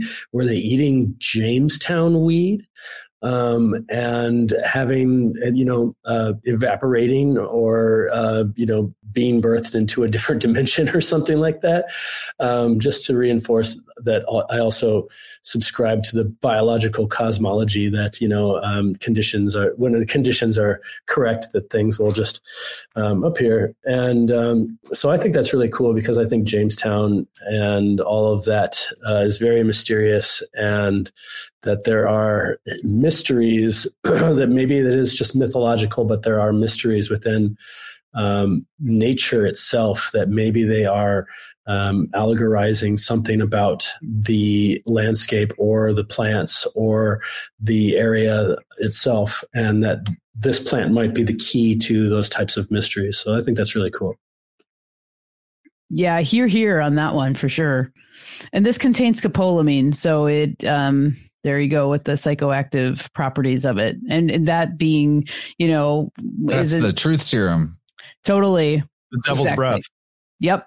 Totally. And that's also, it can like make someone, isn't it like there's like a zombie sort of thing going on with it, where if you'll take it, you'll actually be like walking through. You can control somebody and make them take all their money out of their ATM and stuff like that. Totally. Yep. The Walking Dead, you're like, oh, you're there, but you're not there. You look like you're there, but you're freaking not there. So yeah, the Hollywood version of this is like you get some scopolamine dust and you're like, into somebody's face, and then they do whatever you say. Exactly. Guys, this has got COVID written all over it. It's shaped like the artistic renditions of COVID. It brought out the truth. It brought the truth to the surface. Respiratory. It's a respiratory. This thing has wow. The trumpets of the judgment. Yeah. And humanity. Exactly. And humanity just got dragged through the nightmare of the soul. This has COVID all over it. So you're saying collectively humanity just went on a huge Datura trip. That's what I'm saying, y'all. That's what I'm saying. Nice. This is amazing. Oh, this plant is known as Mexican shamans will call it the grandmother. And they'll use it for journeying purposes. Wow. So the wisdom of a grandmother. So there's that other more Saturnian crone kind of energy going on. Oh, wow, man. Big respect for that. That's awesome. All right. Well, we're going to carry forward and hit the final Capricorn herb that's been offered. Not the final one that might correlate into the Capricorn category, but for this epic stream, we're getting there. We have this all over, and I actually used to mistake it for elder because of how similar those berries look. Yeah, you better watch it. You'll notice the elders have what's called a corm, or they have this umbel-like shape where they're all kind of attached to a central channel. And this one is more like the signature of the lymphatic system, which is one of the great virtues of this plant, and that it has a central channel that allows all the other lymph node pockets to accumulate their fluids. And so that's what this plant is primarily talked about in healing, is that it's a very, very, very, very potent, strong lymphatic decongester. So this is a poisonous plant. So you better watch out, because if you ingest the seeds of this plant, it can be fatal. But people will use the fruit, and then they'll take the fruit and they'll crush it without breaking apart the seeds and make pokeberry jam. So again, and then the other thing I think about whenever I see this plant, and I'm with my wife, we think about this. I say poke, and then she goes salad, and I go Annie, bum ba da ba dum, and we do this little dance because we're talking about the Elvis song, poke salad Annie, or it's just an old Southern blues song. It was made popular by Elvis, and so the song talks about like down in Louisiana, and that's where Family Fun Guy. What's up, y'all? That's the first line of the song, and they're poor and they don't have any money and they don't have their crops aren't growing, so they have to go out to the boundary of the farm and get the poke and make a salad with it. Basically, it's a survival food in that you can boil the poke leaf and change the water, and then boil it again and change the water. And eventually you'll get like what's kind of like the equivalent of cooked greens, but it's gross. And but it's nutritious, and it's something that in the springtime you can do without it being poisonous. And so I really like that. And I was just kind of in a personal weave for myself before I went on here, and I was like, Annie, poke. Okay, so then I just did a quick Google search for mythological Annies, and I found about this this Anna or Annis or Agnes or Annie that was like a hag, a witch, and it's the first thing that came to my mind is, I don't know if maybe some of you Marvel demystifiers saw this, but the WandaVision, the antagonist in that show was named Agnes, and her color spectrum was that of the poke. So I thought that was really cool. It's a witchy berry. It's a witchy plant, and it's got all of the marks of the Saturnian aspect with the way that it works. But the way that I really like working. I want to just weigh in, dude. That's like Angraboda that was just brought up, or Angraboda. Yes, that's like Agni Buddha, and Agni is Igni. It's fire, but it also means like ram, as in like the sacrificial pure offering, and not necessarily ram. So I bring that up just because the gender of the mediator character is fluid. And in some regions, Buddha, the father, is, has a daughter. Sometimes it's Jupiter and Minerva as opposed to Jehovah and Jesus. And the mother is the son, kind of the same way that Yad-He Vav-He can give you YHVH or Eve. It can be, it's both. It's so anyway, that Angraboda that was brought up, this is similar character as what you're describing. Igni, Agni, it's the Agnus Dei, which is one of the Catholic names for the Christ, and just find that very interesting. Sweet. Me too, man. For those interested in the medicine of poke, it's usually there's Tommy Bass, who is a old time Alabama herbalist. He's passed away now, but he lived until recently, and he was like 90 years old, and so he connected a lot of the wisdom of the previous century with now, and he would say, go out and eat a pokeberry on day 1 and spit out the seed. And then on day 2, you eat 2 pokeberries. And on day 3 up to day 15, you're eating 15 pokeberries, spitting out the seed each time. And then on day 30, you've gone back to 1. So you go up and you go back down. And this is a spring not a spring cleanse, but it's like a fall cleanse. It's like preparing your body of removal of stuff.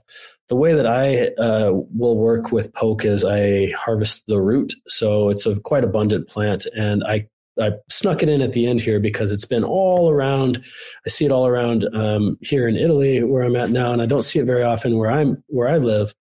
And but I do have a little bit of the tincture of the root, and a drop of the tincture is an active dose for stimulating the catarrh, cysting of like the super structured catarrh that gets in our lymphatic glands. And so if you feel your glands and they feel kind of hard all the time, that's an indication to poke them with something that's going to stimulate them.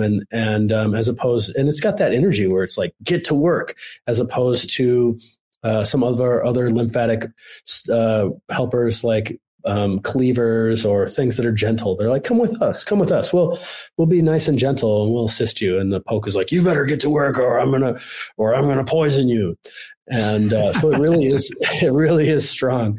So, and then also a lot of times women will use poke as a infused oil for their breast, for massaging breast. And it has a lot of history with working with, mastitis and all forms of lymphatic congestion. Let me put it that way. And I'm pointing to my glands here, but you have glands in a lot of our crotches. Let me just say, without having to visually show, but armpits and whatnot too. So where the sun don't shine. That's where yeah, dude, I really love the weave on WandaVision there. I'm already I'm ready to do an episode on. Let's get demystifying right now. You're so spot on with the color. It's absolutely perfect. It's absolutely perfect color. You said her name was Agatha, that other witch? No, it was Annie. Was Poke Salad Annie, but it was the hag's name was Agnes Annie. Agnes. Yeah. Okay. So all derivatives of this Celtic legend of a witch that had it's like the Grim Reaper that lives in the oak tree. A lot of Capricorn kind of symbolism. Telling children you better watch out because if you misbehave, then this stereotype or archetypal force will take away your presence. Right. Her character was always poking her nose in every time. She was she was the neighborhood nosy character. She was always poking in and turning up when she was least wanted. That's really good. I love that one. The Indian god of fires, Agnes, very interesting word. And was just found out that it's also an acronym for a growable network information system that I guess medical industry uses to share information about blood transplant results, oddly enough. Totally side tangent. Just look that up, Gabriel. You'll probably find something knowing you. Yep. That's pretty wild. And that character, she was always real sweet and nice and whatever, but she had that dangerous side, the betrayal side. So it's fascinating that it has a poison component too. That's pretty strong weave. Yeah, this is a beautiful, beautiful weave all around. Definitely. I was so glad you put Poke in there at the last minute because I thought about Poke. Do you use Poke, Michelle? Do you work with that? I do. I like using the root, just like you were saying. And my experience is the same. One drop is plenty for boosting just stimulating the immune system. I've had really great success with having a tooth, either it was an infection or a toothache or something, and taking Poke root and that really helping with that. Also, just a quick little story. I had Poke root jelly in the refrigerator. This was years ago, and Mario's parents came to visit us. And Mario's mom, she's like, "Oh, there's some jelly or whatever," and she pulled it out or whatever. And I didn't know it was the pokeberry jelly, and so she smeared all this pokeberry jelly on her toast, and she ate her toast. And then I looked on the counter, and it was the Poke jelly. I'm like, you put a lot on there. Oh my goodness, and I was all nervous and everything. She drunk on Poke? Well, she was fine and there was nothing. I'm like, tell me if your heart starts to race or whatever, because you can eat the Poke jelly, but you don't want to eat a lot of it, right? And she's like, oh my God, he tried to kill me and everything else. It was the first time they came to visit us and, whatever. I have a nice fond memory of that with Mario's mom. I'm like, oh, it's the Poke jelly. It was all the way in the back too. I'm like, how did you even find that? I had it in a special area. And anyway, but there's my story with and Poke. Your relationship has survived all these years. Oh yes, and it gets stronger by the day. So yes, that's right. He loves her. I didn't scare her. Well, guys, I've had a lot of fun. I think that we ought to close up shop. It's been an awesome night. I look forward to these while I have everybody gathered. I think we're cool with it, and we'll schedule it off the air, but I'd like to do this a little sooner than in a month. thus to have, a little closer to the onset of Aquarius, and thus the future episodes to be more at the beginning of the sign in terms of where they land in the, the cycle versus the middle or the end. And that's just, I think that sounds more fun. So we'll kick off Aquarius season. We'll probably do that in, maybe in 3 weeks instead of 4, and try to kind of move that back a little bit. And if you guys don't mind going around the horn and letting people know where they can find you, we'll start with Mario and we'll go around clockwise. Right on. This was a great time. I am blessed, honestly, to know you guys and just to be here. Truly, you are all gems, and I really mean that. So this was a lot of fun. Kyle, thanks for showing up, dude, while you're traveling and all of that. So we started at 3 a.m. your time, right? That's the witching hour. So just thought I would point that out. I've noticed his voice has gotten stronger the whole time too, which is fun. Right. Working that throat chakra. I just love having this space for Kyle to drop all this knowledge on us. Michelle's got her healing home, but where's the Tippecanoe Herbs cast? Tippecast. Tippy Stream. That's right. So anyway, you guys can reach me at symbolicstudies.com. I'm all over the place, but this was fun. Thank you, Chance, for having me. Until next time. Always a pleasure to have you, brother. Yes. And thank you guys. Again, I feel the same way as Mario. I feel so grateful to just have you guys in my life and to be able to share all this information and to learn. I learn so much every single time. Always learning, always growing. And it's beautiful to be able to share it with all y'all. So you can find me at michelleshealinghome.com, Michelle's or the Healing Home podcast every Tuesday at 4 p.m. Pacific Standard Time. This coming Tuesday on the 17th, I'll be having Andrea Crone, the Cozy Crone, that most of you know her in the chats. So we're going to talk about just her mediumship and her ancestral connection and how she was able to figure out where she's from and why and how that has helped her grow as a person and her art. And we're just going to flow and see where it goes. So I'm looking forward to that. If you want any products or want to know what's going on, you can sign up for my newsletter at my website. And you can always email me, michelleshealinghome@gmail.com. That sounds like a fun stream. I have dabbled one time accidentally in mediumship, and I've always wondered if the way that it went for me is the typical way that it goes. So curious to hear that story or those stories. And yeah, thank you, Michelle. People should sign up for your newsletter. I highly encourage it. I like it. It's one of the few newsletter type things that isn't an auto delete in my inbox. Nice. So thanks for that. Yeah, I try and make it informative for people and interesting. So yes, thank you, Chance. And as always, thanks for having us on. This is great. Oh, the honor is all mine. I get to host all you geniuses. It's really cool that I love my job. I'll just say that. Just ask Jennifer. All the time. I'm just like, I have the best job. How come everybody doesn't do this job?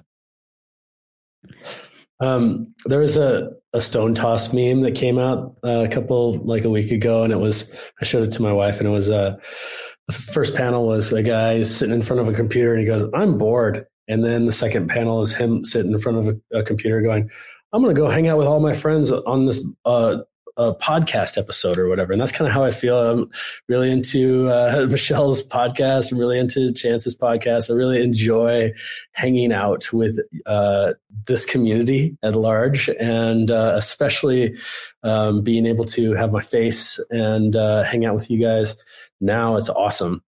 It's great to do these shows. I'm really happy to be a part of it. So thank you so much. Tippecanoe Herbs. If you're interested in more about my kind of content and my work, I do a lot of classes. So you can, I just put a whole bunch of them online, put some bigger year-long courses. I do a lot of in-person stuff because I really feel like that's where I get most of my mojo in person. But I have been thinking a lot about doing some audio stuff. I got a lot of stuff to say. So I really appreciate the opportunity to be able to say some of these things with some of these great minds. It's really fun to weave these things together with y'all. So thank you so much. TippecanoeHerbs.com. Appreciate y'all. Yeah, man. Big love, Kyle. I tell you, man, every time you tell stories, I say, what I love is that it's all in the heat of the moment. I get so excited because it's like it dawns on me as you speak, and I'm like taking notes. Don't forget that made me think of this. And the connections are just so fun and invigorating. Yeah, I just love the vibes. And also, I want to point out that Michelle and Mario with your Kitchen Witch show, was that last night? Was that yesterday? Yeah. Did you get? Yeah, I'm looking forward to going back. I've caught the first half. I'm looking forward to the second half. So I just wanted to shout that show out. You guys are doing an awesome job. And anybody who missed it, get over there and get some, because that was a really good time. But yeah, Slick Dissidents, my YouTube channel. I'm also with the Weaving Spiders Webs. You catch me with the One-on-One and the Rising from the Ashes. I just did a show with Topher. I'm looking forward to that. We had a great conversation. So yeah, I'm getting around. How dare you, Topher, have Gabriel on before me? That's awesome. Yeah, it was a really good time. We made some wild connections. So yeah, nice. I love all of you so much. This is an absolute honor to be counted amongst you. I know I say it a lot, but I mean it more and more every time. You know, I had this realization about giving thanks for meals the other night, and I guess this was last night. And the realization was, you know, how it's more about the feeling than the words you say, right? Whenever you're giving a blessing of your food. But then I realized how, like, you know, there's sometimes we're not sensitive enough or in tune enough or whatever to actually conjure the feelings of gratitude in our body, like the actual feeling of it in the body. And it reminded me of learning Qigong and how the best approach that I could come up with was like, well, if I can't feel the energy, I should imagine what I think it would feel like. And then eventually doing the motions, which is kind of like speaking the words, I would start to feel it without having to like imagine what I think it should feel like. And in the same way, I realized that every meal, every time I break bread, giving thanks, elaborate speeches, whatever, had gotten me to the point where as soon as I saw the food, I was just like feeling it in my body. All the words that I could come up with in the most poetic prayer of gratitude were encapsulated way more in just the feeling in my body. But it took that time of just saying it and saying it and saying it until one day it was just, I feel the gratitude. I don't have to say anything. I can just look at the food and be like, and just shoot all that gratitude right at it from the feeling level. So just in response to what you just said, Gabriel, everyone out there listening, never discount the power in the repetition of the ritual and ceremony of speaking your gratitude into the world, because every time you do it, it's another drop in the bucket of your fullness that is the great fullness. You know what I mean?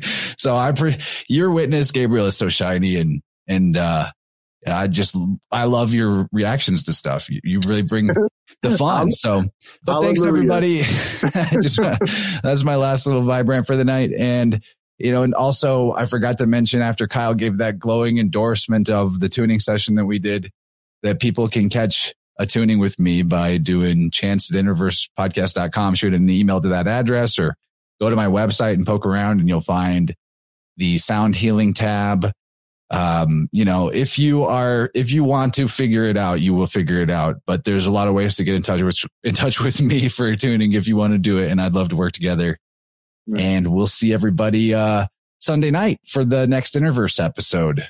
We'll be premiering a fun one. And then I think an open weave type of vibrant next week where we can let Gabriel just really go nuts. Nice. Oh yeah. I'm going to cook up all the special things. All right. Yeah. Fill that cup. Good night, everybody. Thanks for being here. See y'all later. Good night. Much love.